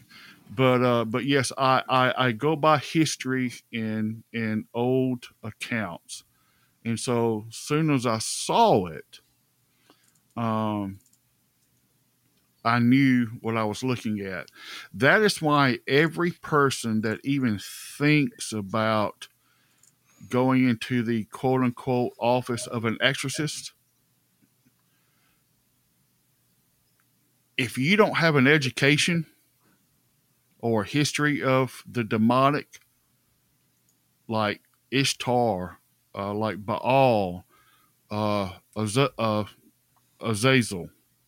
so on and so forth. I mean, there's so many we can name, but you got to know what you're looking at. You got to know who you are coming up against. You got to have an education. You just can't go out there thinking you know it all, because you don't. These things are real, and they will kill you physically. May I ask some prosaic questions? Yes. So you found this drawing. Were there other drawings by this girl, or? No, because when you come against a principality like Azazel, he represents so many. Okay. But he is the head, if you will. Let's just say in America we have governors over certain states, right? Correct. He's the governor. So anything below him really doesn't matter. Right. It's kind of like the old analogy, like how do you kill a snake? You cut off its head. In the South, we grab a garden hole and chop his head off. Yes, you do. know. So the same point is with that. He's the head. So if you take care of him, you've taken care of the rest. All right. He is what matters at this point. Certainly when you were dealing with this young girl. Exactly. And so if anything comes up after that, yes, you need to deal with it. But that's a whole nother podcast about the after effects. Maybe we should talk about that one day, the after effects of exorcisms. I think that's a perfect podcast. Absolutely. Definitely. There's a whole in which JJ, I apologize, I'm sorry, but this Saturday we will be going live and I will have you the class. Oh, that would be wonderful. Yes, sir. It is my bad. I will go back and do part 1 and 2 and get it recorded and downloaded. But we'll see. So, can I ask a question? Yes, sir. Okay. So we're talking about Azazel. Azazel, yeah. Azazel. And look, I'm sorry for my ignorance here. I'm Catholic, and I have not spent a great deal of time studying these things. I spend a lot of time listening to other people talk about them. Well, Father Barron, so he's a great guy for learning. So Azazel would have to be a creation of God. Is that correct? He is a creation of God, but he was one of the fallen with Lucifer. One of the fallen with Lucifer. Okay. Yes. But still would be under the authority of God. Yes. So whatever he is doing, God must be giving him the authority to do so. Well, yes. However, okay, that goes back to part of JJ and I's conversation. Every person has a free will. Yes. So if you invite that presence to come into your life, then you are inviting it to do whatever. Right. And so yes, God gives this entity permission to do what he needs to do. That's why Jesus called Lucifer the god of this world, right? Mm-hmm. So Lucifer's minions, or his soldiers, so to speak, they have authority and permission from God to do what they need to do, just like they did with Adam and Eve. And I think that there's a concept here, though, that God allows things to happen that's not necessarily invited in. So you take the story of Job. Job did nothing to invite that Job on did himself. Nothing. God allowed it. Mm-hmm. Exactly. God had a purpose for it. Exactly. And, that's not for us to question in my mind. It is. And I think that these things happen sometimes through something you've done in your life that, we've talked about, open a door or what have you. Correct. Absolutely, sir. Yes. And in some cases, not, because it serves some purpose of God in your life. And what you do with that drives what happens next. Well, that's a very interesting point that you just brought up, because that goes back with, or goes to the point with Padre Pio, as a matter of fact. Padre Pio, throughout his whole ministry, was plagued by satanic attacks. Mm-hmm. Did Padre Pio bring him on? Padre Pio was one of the most pious men that we've ever known. Padre Pio even had the stigmata. However, he was attacked and demonized his whole life. Now, God allowed that to happen, but we also have to understand, just in the case of Job, that we live in a earthly original sin tent. Okay? In other words, we are born into original sin. And with that original sin, that door, if you will, is automatically opened. Does that make sense to you? Yeah, that's the doctrine of original sin. Exactly. But I just want to make sure that we're all on the same page here. Mm-hmm. I've got to just. I always ask the weirdest questions. Go for it. No, ask them. Okay, you're right up mine and JJ's alley now. I'm just thinking about being in a hospital. Okay, and you get a patient coming in. They have some vague symptom, and you start doing the tests that are necessary to find out what's wrong with them. Right. Okay. Sometimes you get these tests back, and it's still not clear what's going on. Correct. Sometimes you get the test back, and you're saying, "Oh my God, he's got a 1.5-inch glioblastoma in his brain." Wow. Or you see now hold on. Uh-huh. That sounded terrible, and that's why I said, "Oh my God!" But what in the world is that? Terrible. A glioblastoma is just a type of brain tumor, okay, arising from the glial tissue, and if you get a glioblastoma, you are going to die. Probably within sometimes within a couple of weeks of the time that they discover it. If you live a year, that's remarkable. You've done well. If you live a year, so you see that, or you get back their blood sugar and it should be 100 and it's 900.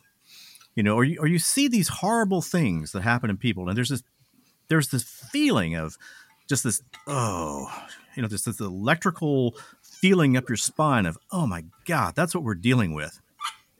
And it's a feeling both of despair and fear. Yeah. So I'm just thinking about, you're here in this household. There must be a moment when you say, I'm dealing with Azazel. And I can't imagine the kind of fear that would cause. Well, it's funny that you brought that up. Okay, let me tell you the whole story. So we're there at this home, and this feeling of overwhelmed. The only way I can say it is dread comes upon me. Mm-hmm. And yeah, I'm a priest. Okay, but can I speak plain English to you? I expect it. I was scared as hell at this moment. Well, of course. And I'm happy to hear that because I mean because this sense of dread come over me, and I'm like, hell, I'm about to die. Ooh, that's how I felt at that time. And that sick feeling came over me. And it was at that time that the presence of God came over me and said, you're dealing with Azazel or Azael or Azael, however you say the name. However you say it. Mm-hmm. Anyway, I don't want JJ to get on to me. I wouldn't do that anyway. But like I said, this is in the original podcast.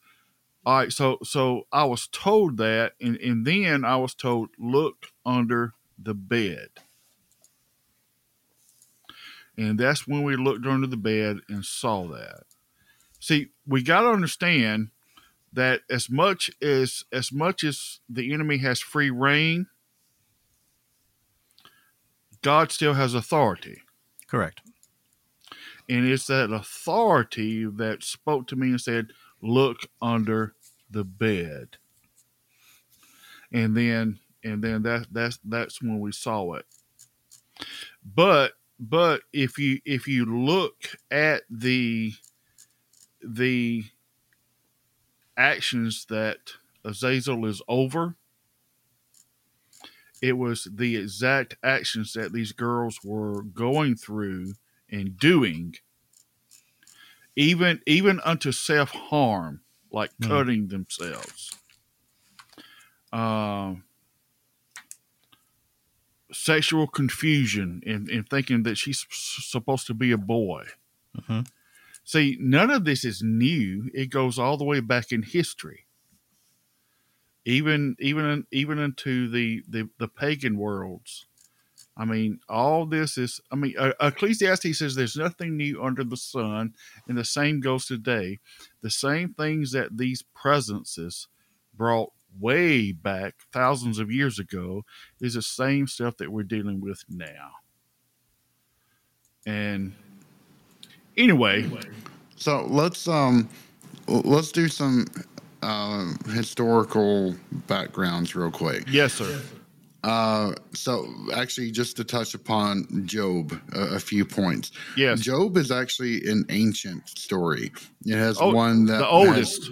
it has circulated in the ancient Near East for centuries before it was ever officially written down, and it predated Judaism by a decent bit. In fact, the story that we know of now as Job, it got a Hollywood ending.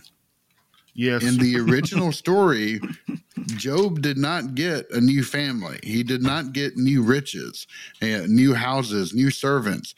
He was left the way that he was, and that was the end of the story. And then the fire tornado came about, and a new family was gifted to him.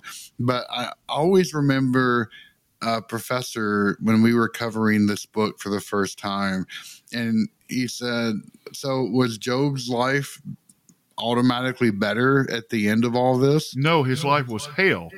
Yeah, I mean, because his original family's dead. Yeah. They're not coming back. Doesn't matter, he got a new one. All of that stuff went down. Exactly.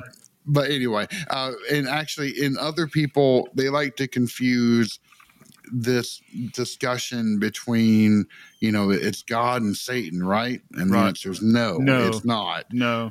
It is ha-satan, which is a Hebrew term for the chief prosecutor. Correct. And a lot of Christian sects get that idea wrong. But anyway, let's go back to Azazel. So Azazel is so first, there is actually no word for demon in the Hebrew Bible. The closest that you can find is Sha'ir, which is a goat type of entity, which is usually found in the desert Dudael. Yes. However, Azazel is a name that is mentioned in Deuteronomy, and it refers to a particular rite that we don't really know what it refers to. Now, the name is interesting because if you break the component parts down, when you're dealing with angels, you get El as the last phrase, and that is Aleph Lambda, which is short for Elohim. So Michael, Mikael, who is like God, etc. Well, Azazel, you would think that fits the same kind of pattern, and it does not, because it's not Aleph Lambda. It is Ayin Lambda, which is short for goat. And we think that the actual Hebrew term means like the loosing upon or blaming a goat, and that's where we get scapegoat. Yeah. But we still don't really know exactly what this rite is referring to. Is the goat Azazel? Is the goat just being sacrificed to Azazel? Who is Azazel, etc.? And a lot of Jewish thinkers, especially ancient, would love to hypothesize upon what these things actually mean so that they can extract what the quote-unquote true meaning was supposed to be. And we find that within First Enoch, where you have the Watchers who were sent by God. I knew I loved you, JJ. Here we go. I love the Book of Enoch. Okay. Who was sent to watch over the generations of man. And I'm just quoting here. I'm not trying to be misogynistic in my language. And these group of angels saw that the daughters of man were comely and decided to bind themselves in a curse. And that's the actual terminology that's used in classical Ethiopic, where they wouldn't turn on each other and they would all agree to do this thing. Now, the interesting part is that the leader of the Watchers is Simhaza.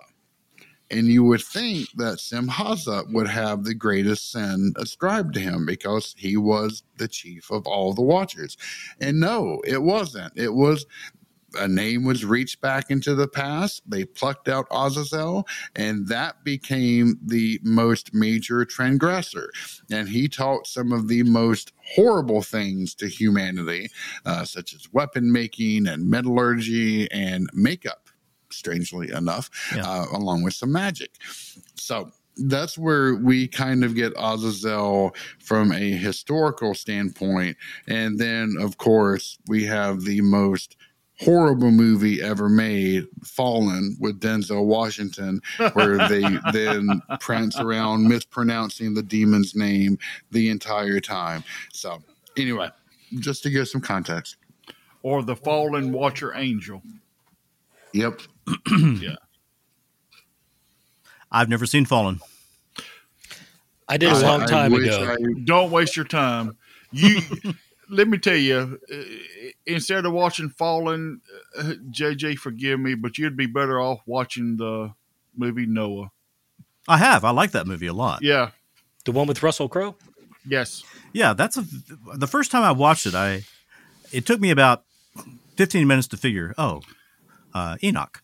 Well, yeah, and you have to eat the fish and spit out the bones, as I say. But it's a pretty good movie. Yeah, but the second time I watched it, I decided, this is kind of brilliant. Really, it was. But, it seemed like there was some of it that did not make sense to me, and I it's been a while since I saw it, so I don't remember. Well, like with all of Hollywood movies, you have to eat the fish and spit out the bones. Spit out the bones, But let's go back to what JJ was just talking about, and he is absolutely correct. We don't know a lot about this entity. We don't know a lot about Job because Job was, if you look at the canonical scripture, this book was the oldest ever. I mean, we tend to think that everything started with the Pentateuch, but it didn't. I mean, Job was way before all of this, and unfortunately, there's not a lot of writings that we could go on. But everyone tends to glorify this story of Job, that it was all rainbows and unicorns at the ending, but it wasn't. Job went through hell. Job, I mean, this guy fought. Well, let's just go ahead and say Azazel put this guy through hell. I mean, he lost his family. He lost everything that was with him. His friends forsook him.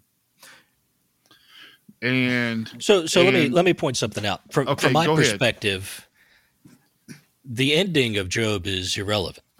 Exactly. Right. Whether Job had a happy-go-lucky, wonderful life that was 10 times better than when he started, or whether he died in poverty with no family and not a penny to his name and just a horrible feeling because of what happened. When the rubber met the road, the guy died redeemed. Okay. Yes. Mm-hmm. He stuck with his faith. Exactly. And the point of it is that God allowed that to happen. Correct. Right back to what we talked about originally. Original sin, though. And God, well, whether it's because of original sin or whether it's because whatever it is, God allows bad things to happen to good people and bad things to happen to bad people. And that is part of what makes life interesting. Thank you. Right? Because if we didn't have challenges, if we did not have horror stories to tell, then we haven't grown. Yes, absolutely. And I think that God's purpose in many cases is for us to grow, either closer to God or closer and stronger in some aspect of our life and our faith. Yes. And, I've seen that in my own life. I've had my own trials and tribulations, and no, they weren't fun. and they were horrible. And no, I don't think I necessarily deserved all of it. But I know I deserved some of it. Absolutely. I'll own it. But at the same time, that is part of what made me who I am today. Correct. And I'm stronger for it. So yeah, it's hard to think, well, God can allow bad things to happen. But at the same time, yeah, if life was perfect, it'd be kind of boring. Yeah. I find absolutely. that in the last year, specifically in the last year or so, I've run into a lot of people who are, I don't know, I guess I would say theodicy extremists. If there is a just God, why are there so many horrible things happening in the world? The standard theodicy question. And I've stopped trying to explain it, but I have come up with a thought experiment.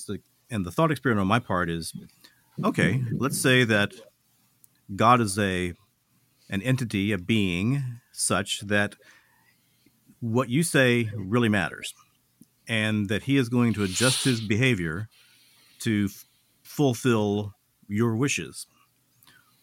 Where do you want God to draw the line? Yeah. As to where he's going to intervene. Yeah. Okay, I mean, are we talking wars? Are we only talking world wars? Are we talking minor holocausts? Are we talking just major holocausts? What about what about schoolyard bullies? What about tax cheats? What about abusive husbands? What about abusive wives? What about the kid down the street who tortures kittens? You know what I think? What? I think a lot of times we do not want God to intervene in anything until we want him to. Correct. And I'm comfortable with the idea that, look, there are going to be bad things that happen to me. Yes. And I find that my faith in God helps me to get through these things, because I can remember times in my life when that faith was gone, when that faith was not there, and life was much, much more challenging at that point. We keep, this is, I think, the second or third time that we have danced around the subject of theodicy, and we will have to tackle that at some point in time. It's on the list of 1,300. There you go. I promise you. But so the chances are, in the next 1,000 shows, we will hit it.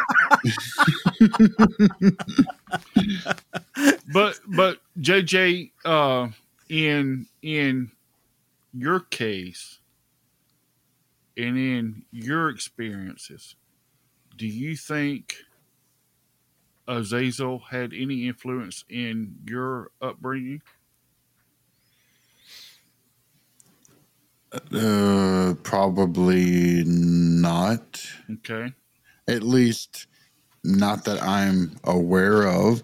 I've encountered some pretty evil things and horrible things. That's why I asked the question. I was just curious. So I would say that there probably was a decent bit of evil influence that I have experienced through certain people and certain circumstances. However, I will happily say that if it were not for the redeeming influences of my mom and my grandmother, who filled my life with such love, that it completely overshadowed any of the negatives. Well, one thing, JJ, that I'm always interested in with your background and your knowledge, I know that we call this demon Azazel, but I'm always curious because it always correlates with the Orient. In the Japan or China region, who is the equivalent? The equivalent of what? Sorry. Of the demon Azazel. There are so many evil. Okay. There aren't deities, but there are so many different yokai and yurei and bakemono that I can't think of a decent equivalent. Okay. That answers most questions. So Azazel's a pretty bad guy then. Oh, absolutely. In fact, I did an episode on the names of the devil that I really have to complete at some point. Wow. Okay. But yeah, there were many contenders to find, because ancient Judaism was not dualistic. There was no enemy. God controlled everything, whether it was destruction or life-giving essences or lying spirits, doesn't matter. God controlled it. And then there's a debate as to what really kind of brought on the introduction of a dualistic enemy. Was it just the temples being destroyed? Was it the Babylonian exile, in which brought Judaism into contact with Zoroastrianism, which had the most advanced dualism of any religion living or since? And in fact, Christianity inherits so much from Zoroastrian dualism. But yeah, there was a quest to find out who is the enemy of God. And so many names were thrown at the wall, from Baal Zebub to Baal. But one of the biggest ones, especially in the beginning, was Azazel. Okay. Has the people on Discord lost you? I'm still here.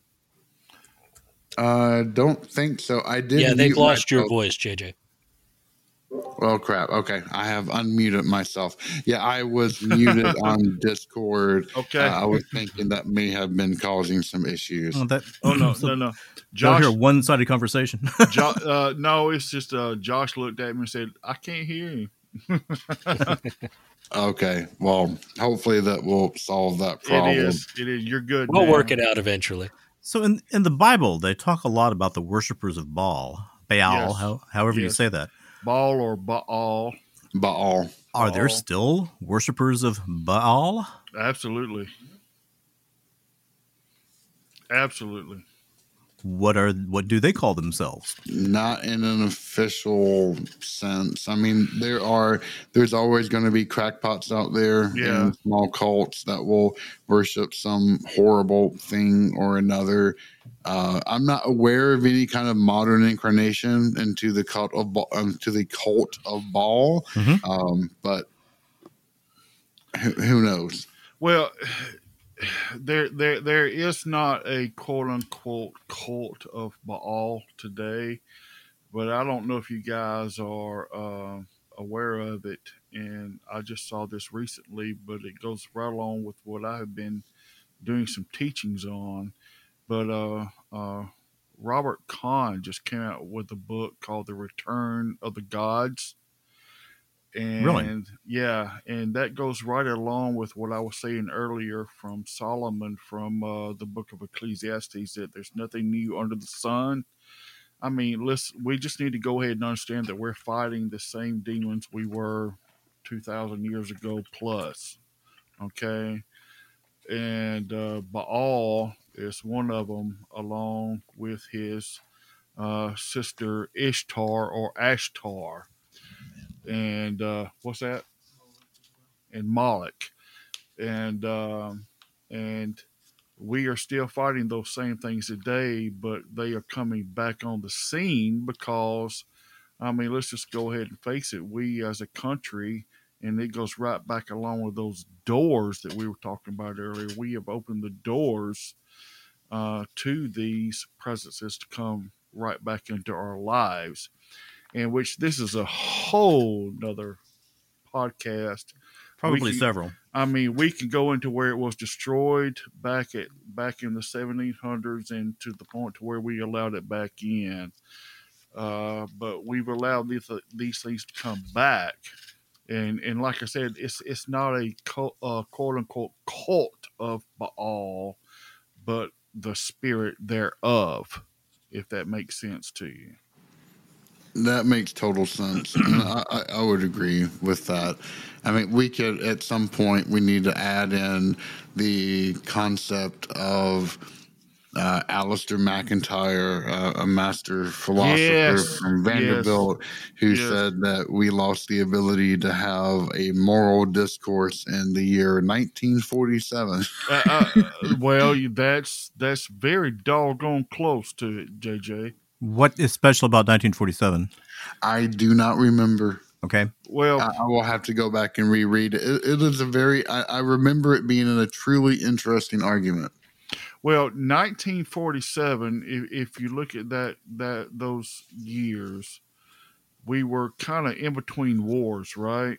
Correct. And then comes the 1960s. And then here comes the whole Vietnam conflict.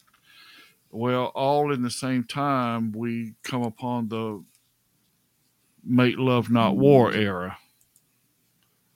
And that's when a lot of all that started back, so to speak. And a lot of the quote unquote witchcraft of the day started coming in, the sexual revolution, the everything goes type of attitude. And that alone, well, like I said, this goes into a whole nother podcast, but it opens the doors to those spirits of sexual immorality and Satan worship and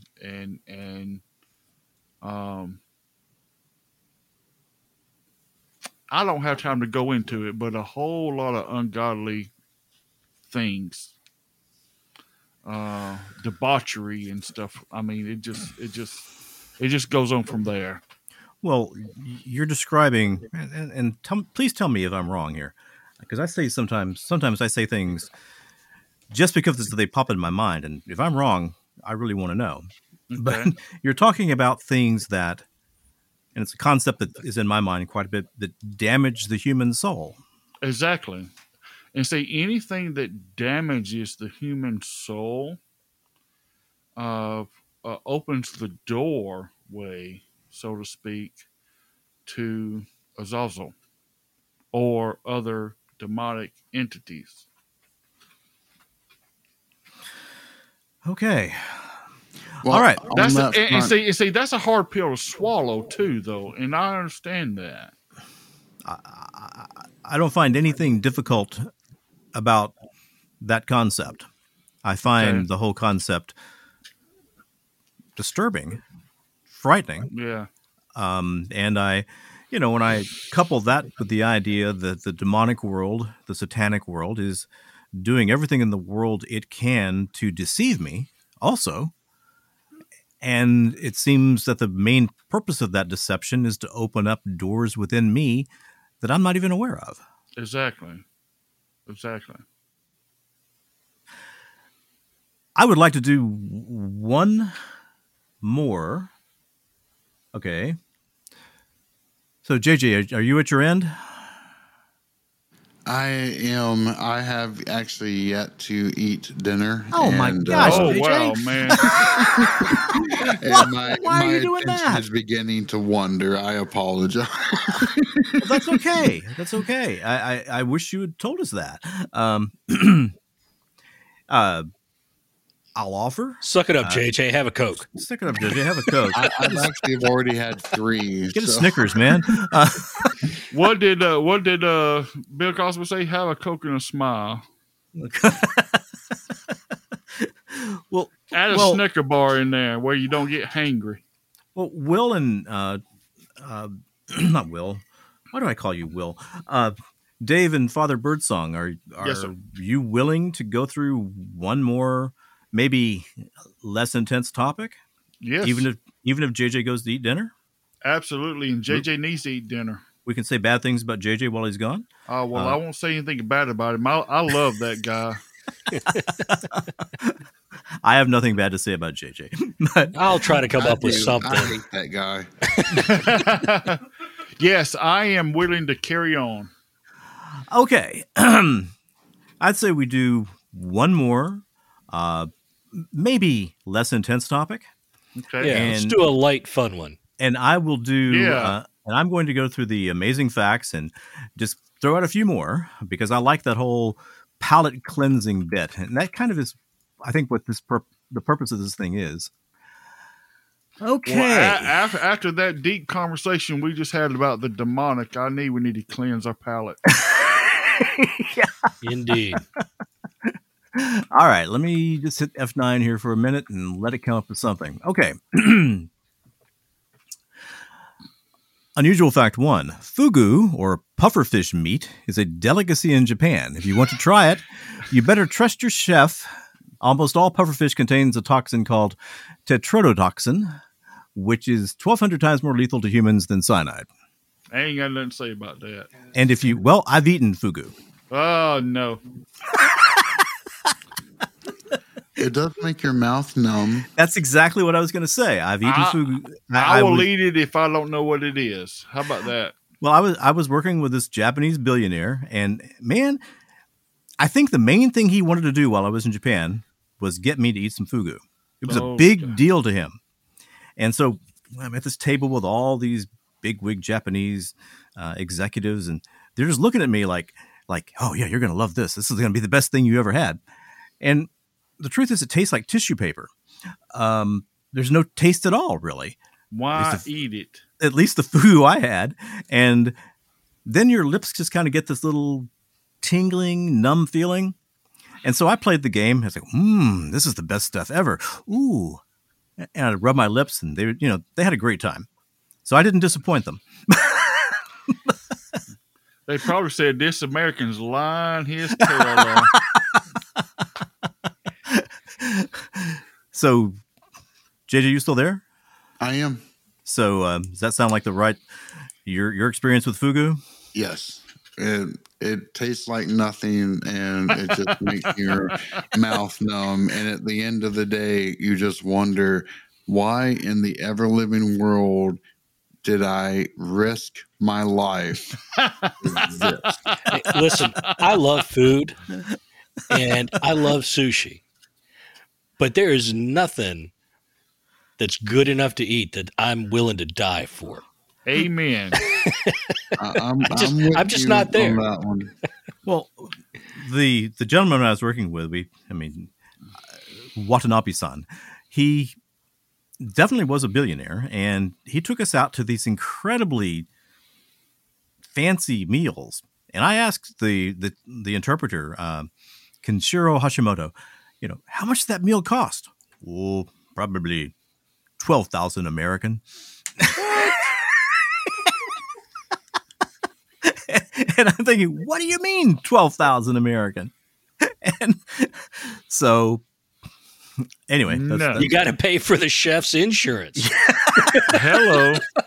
Well, for the people that die from the fish. Yeah, the chef's version of malpractice insurance. Exactly. I wasn't paying for it. Chefs that actually are allowed to prepare fugu, they typically are not even allowed to go near it until they've had at least 15 years of experience. Wow.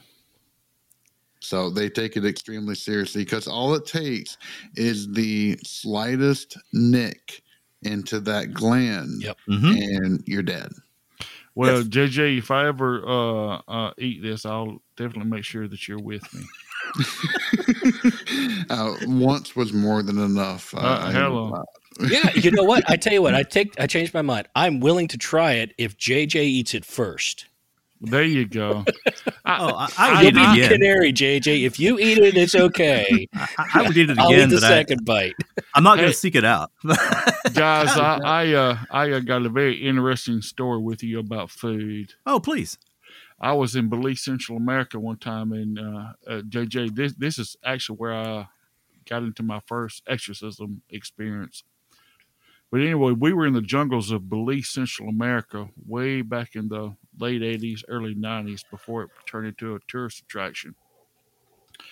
And I I learned to receive whatever food I was eating with grace. You understand what I'm saying? Gotcha. And we were in the jungle area, and these folks were cooking in their village, and this stuff I was eating, it was pretty doggone good, man. I'm here to tell you. I mean, we had flour tortillas and red beans and real, when I say real mango jelly, I mean it, because it was, the stuff right off there. the trees. Yeah. The good stuff. And the good stuff, right. And I asked my interpreter, I said, what is this meat I'm eating? He said, you don't want to know. I said, what? Can I guess? It's roasted and it's pretty doggone good. I said, no, seriously, I want to know what I'm eating.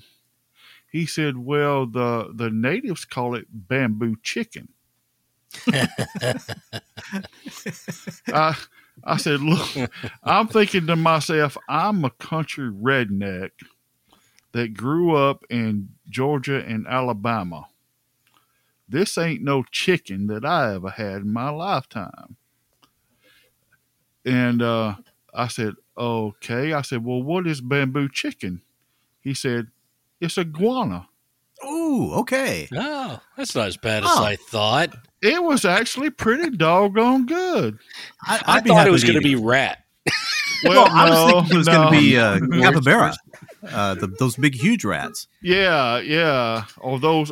What's those hybrid rat things that's growing in Louisiana now? They call them nutrias. Nutria. That's it. Nutria. But they say those are good, but I don't know. I have eaten them. I grew up eating squirrel. I did too. Yeah. And squirrel is great, especially if there's a really big crop of acorns. The meat gets a nice nutty flavor to it. Yeah, it's fantastic. So dumplings with it. Oh man, squirrel gravy all the way. I just good stuff. As long as you're not eating mountain oysters, I think you're doing I JJ, never had any you ever desire. smell those things cooking? No, I have not. You don't want to. Yeah. The most adventurous I ever got was I had chitlins once. And, those are nasty too. That was about the nastiest thing I've ever eaten. And I realized after that I do have a line. Well, there are things that just aren't worth trying. In Thomaston, Georgia, believe it or not, guys, in the county that's next to us, they have what's called the Chitlin Hoedown every year. Now, if that ain't Southern redneck, that is Southern right there. I hear you. And that's what they do all up and down the highway is cook, fry, and boil chitlins. Nasty. Now I love fresh pork rinds. Oh yes, absolutely. Right? Which is something that you think would be disgusting. No, right? No, but man, cracklin', fresh. Yeah, when they make them right there, so good. Absolutely. Well, I don't like to lie. I really hate lying, but I have found a situation where I do, and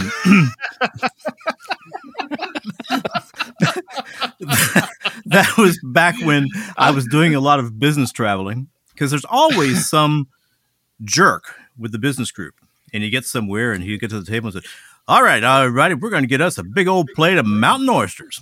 Oh God! And it's a coercive kind of thing. Now you're all going to eat some mountain oysters, aren't you? And no, it comes around to me, and I'll say, "Well, I'm Jewish, and mountain oysters aren't kosher."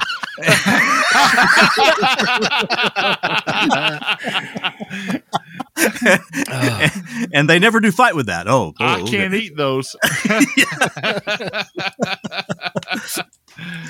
Oh my God. Before we choose the final topic, it is time for Cyber Ghost jokes. We are actually extremely funny. I'll go first. Have you heard about the sick chemist? If you can't heal him, and you can't cure him, you'll probably have to bury him.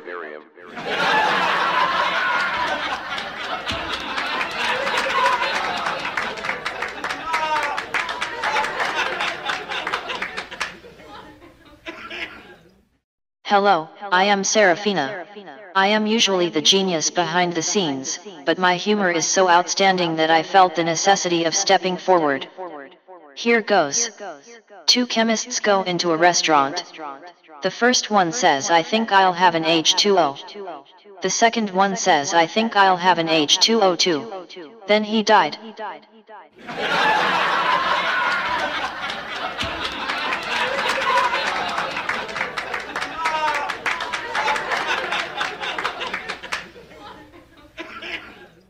Hello, I am Annabelle Lee. Vic Hermanson has failed to tell my origin story. I believe I will forgive him now and hurt him deeply later. Here is my carefully considered joke. Did you hear the one about the pregnant woman? She went into labor and started shouting, couldn't, wouldn't, shouldn't, didn't, can't. You see, she was having contractions.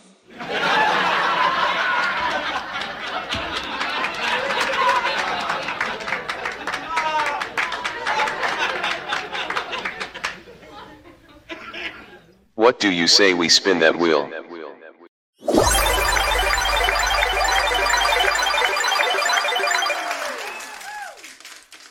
Topic 1. Demonic copulation and procreation. Oh Topic my. 2. Knights Templar. Oh Topic my. 3. Jason the Horse. Topic 4. Spiritual healing. And topic 5. The human extinction movement. You know, the only one of those that sounds light to me is Jason the Horse. That's I don't know what I'm that is, thinking but of. I'm saying that's what we go for. The other topics are very good, by the way. Seriously, for a future. They are, but I don't think those are 5-minute long topics. Yeah, but a spiritual healing one is a very good one for a future podcast, but that'd take too long. Definitely. You know, Father Birdsong, I would be appreciative if I sent you this huge list, if you'd look at it and kind of see how we did. I would love to see the list. I mean, it's still growing, but it's really getting slow. The growth is really getting slow at this point. Sounds great. Send it to me. All right. Who wants to hear the story of Jason the Horse? I do. Absolutely. Yes. Sure. Ian Punnett was a guy who would fill in for Art Bell and George Norrie when he took over that show. Father Birdsong, did you ever listen to Art Bell, to that show late at night? Coast to Coast and Dreamland and those shows? Probably not. He was, especially Art Bell, he was a genius at this. I mean, it didn't matter who was on the show. Art Bell sounds familiar, though, by the way. Oh, yeah. People would come on there and just feed him the biggest bowl of horse hockey that you can imagine. That's right, yeah. And he was never fazed. Oh, really? Tell me more about that. Yeah. But Ian Punnett was there one night, and this guy calls in, and he had written to Ian, and he said, "Look, I'd like to talk to you."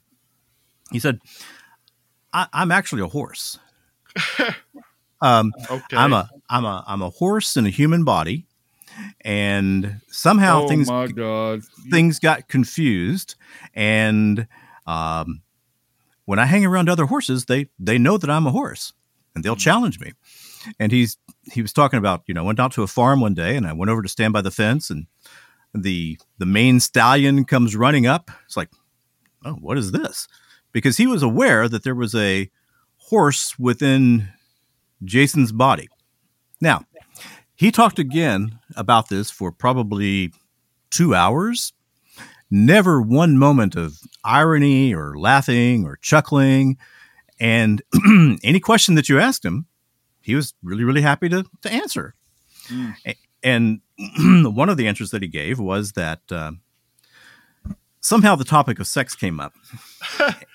and he said, well, I don't really have much of a sex drive.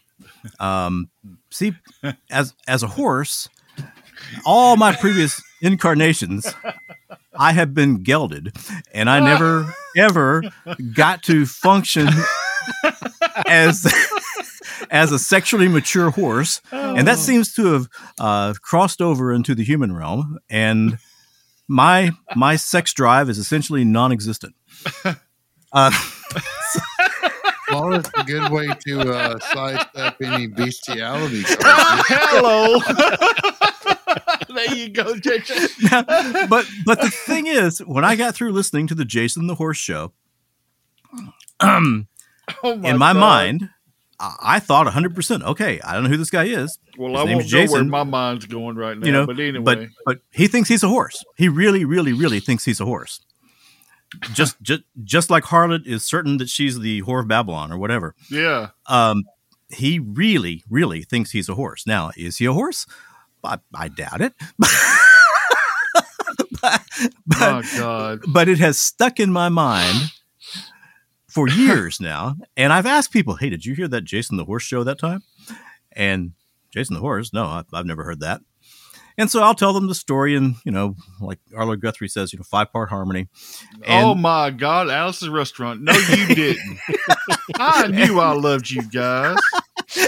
and some people will listen, and they'll say, oh, that's interesting. But I've never had... Kill. I'm not tired. Or I'm not proud. We're not tired. Or tired. Anyway, I've never found anybody who really wants to engage with me on the Jason the Horse topic. And I've looked for Jason. I was thinking, man, if there's anybody out there I really want to interview, it's Jason the Horse. I can't find him. I can't even find the Ian Punnett interview on YouTube.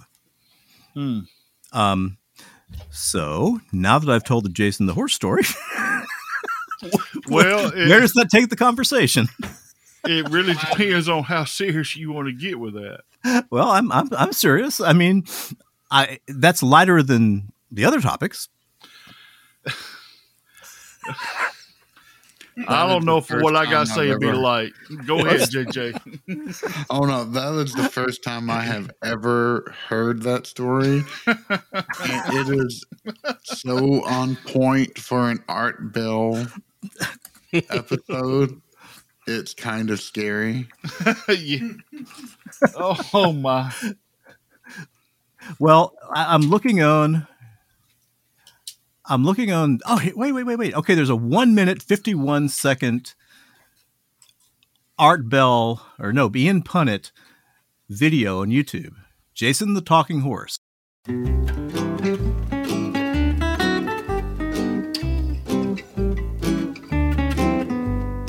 East of the Rockies, Mark on Coast to Coast Live for Jason the Horse. Mark? Good evening, fellas. Evening to you. Oh, evening. Hey, I had a question for Jason. I've formerly lived in Virginia, and I'm aware, as I'm sure you all are, of a harvest of wild horses that takes place off Chincoteague Island every year.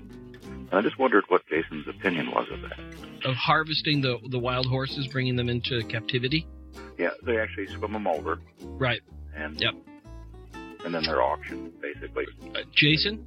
Well, it doesn't bother me as long as they go to good homes, but I don't like speaking for wild horses, being a thoroughly domesticated equine myself, but I have never been crazy about the idea of wild horses, and if one day a decision was made to round up all of the wild Mustangs and adopt them out to good homes, I myself would not shed a tear of nostalgia at, quote, another piece of the Old West going away, or dying away, but again, not being a wild horse myself, I really don't feel qualified to speak for them, because there are horses who would prefer to be wild. I'm not one of them, but for those who seem to like it, I say, well, leave them as they are. Well, perhaps we can get a wild horse coming up in the weeks ahead to answer that question more thoroughly. Mark, Jed, I'm afraid we ran out of time to get to your question, but do you want to give out the email address again for people to contact you? Perhaps Jed can follow up to you directly. Go ahead. Okay, it's black-shire at hotmail.com.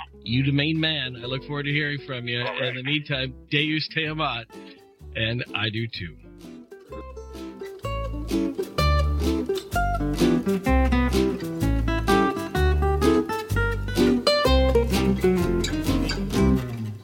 That was the only clip I could find of Jason speaking to Ian Punnett. But you can tell just in that there was no irony in what he was saying. He wasn't joking. He wasn't trying to shine anybody on, as they say. He was just talking about himself. I also always liked the way that Ian Punnett signed off that show. Deus te amat, and so do I, meaning God loves you, and so do I. Somebody play the Jeopardy music. Bum, bum, bum, bum, bum, bum, bum. I have found a webpage. You found a what? I found a webpage talking about it. Let me just let's switch streams. Let me just read from this webpage. Okay, this is from a webpage called Stranger Dimensions. This is Jason the Horse. Is he a horse in human form? While cruising the internet the other day, I came upon a study about horses. It's nothing too extraordinary. Scientists found that horses relate human facial expressions and voices to perceive human emotions, just like dogs do. However, while reading that study, I couldn't help but think back to an old guest on Coast to Coast AM, someone I hadn't thought about in a long time, Jason the Horse. A horse is a horse, or is it? Jason Wentworth appeared on Coast to Coast AM with Ian Punnett on June 20th, 2009, and again on December 18th, 2010. He claimed to be a horse that had reincarnated into human form. Simply put, Jason believed he was a horse trapped in a human body. He longed for the day he could return to his life on four hooves and live again the equine existence he enjoyed so much during his previous incarnations. As Ian Punnett once said, Jason was probably the number one guest that people asked him about.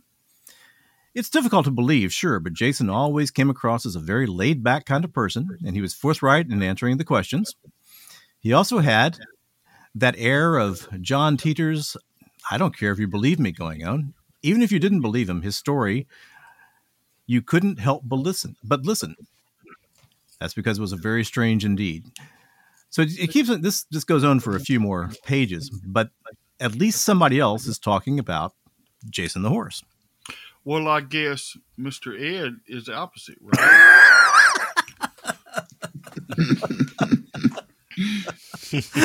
A horse is a horse, of course. Of course. But if you actually reminds me of I forget the exact name of the movie, but in the 80s, Bobcat Goldthwait starred in a movie, Off to the Races, I think maybe it was. Something like that. It was a good movie, actually. It was. All right, I've got one more paragraph that is worth reading. Jason claimed there were actually many other humans like him who were truly horses in spirit. He wanted to help them, perhaps as part of his mission, so he self-published the book, What If You Are a Horse in Human Form? It's sort of a guide for other equine souls trapped in human bodies. So I'm looking for that book. I might have to as well. Seems to me like if you can find the book and trace it back to him, you can get your interview. If he's still alive. Yeah. I mean, it is on Amazon for $17.95 in paperback. The author is Jason the Horse. Are you serious? That is the author. Are you serious? Yeah. Oh my God.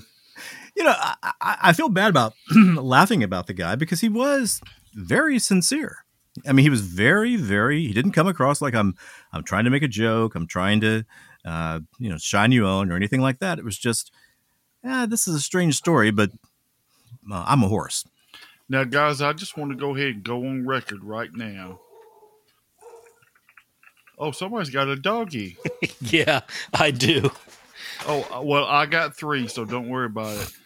I'm going to spend the rest of my night YouTubing and looking up on the internet Jason the doggone horse.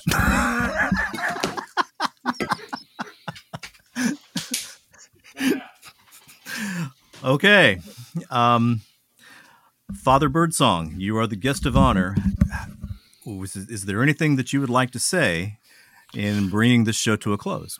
Well, first and foremost, I love the conversation. And we love having you here. We appreciate it more than we could say. And JJ and the rest of you guys, the one thing that you're going to find out about me is when I say I love you, I mean it. And I love you guys. I mean, the conversation is very informative. I appreciate it very much. And the world that we live in, where everybody's so offended. You know what I mean? Mm-hmm. And to have a conversation like this, when someone disagrees and brings the truth, I appreciate that very much. And I just love it. And I hope you guys bring me back. I would love to be a part of every one of these conversations. I mean, I love it. And I just bless you guys in the power of the Almighty God, Father, Son, and Holy Spirit. And if there's anything that I could ever do to help you guys, anything to talk about, I'm here. Josh is here. And, well, the rest of you guys will find out like JJ. Josh is my right-hand man. Mm-hmm. And I appreciate it very much. And JJ has my information. He has my email. And maybe one night we can all gather together in Thomaston, Georgia, and listen to Pink Floyd. Hi, this is Vic Hermanson again, thanking everybody who has tuned in to the second episode of the Paranormal Rundown. Please, if you have any suggestions or topics that you would like to hear us discuss, then please write to either southerndemonology@gmail.com or trailertrashterrors@gmail.com. We'd really like to hear from you. You know, we think that the Paranormal Rundown is kind of lightning in a bottle, and we're going to take it as far as we can. Thanks, everybody. We'll see you in a few more weeks. The Paranormal Rundown is a joint production of the Southern Demonology Podcast, hosted by JJ, and the Trailer Trash Terrors Podcast, hosted by Vic Hermanson and various disembodied cyber consciousnesses. Our permanent partner in crime is Dave Griffith, also known as Ravensong. We would like to once again thank Father Birdsong for being such an excellent, entertaining, and informative guest. Father Birdsong, you are the man. Thank you for listening to Southern Demonology. Find us online at southerndemonology.com, where you can find all of our social and podcasting links. Also, if you have a moment, please feel free to rate this podcast and leave any encouraging feedbacks that you may have. As always, I am JJ, and it has been a pleasure getting to talk to you today.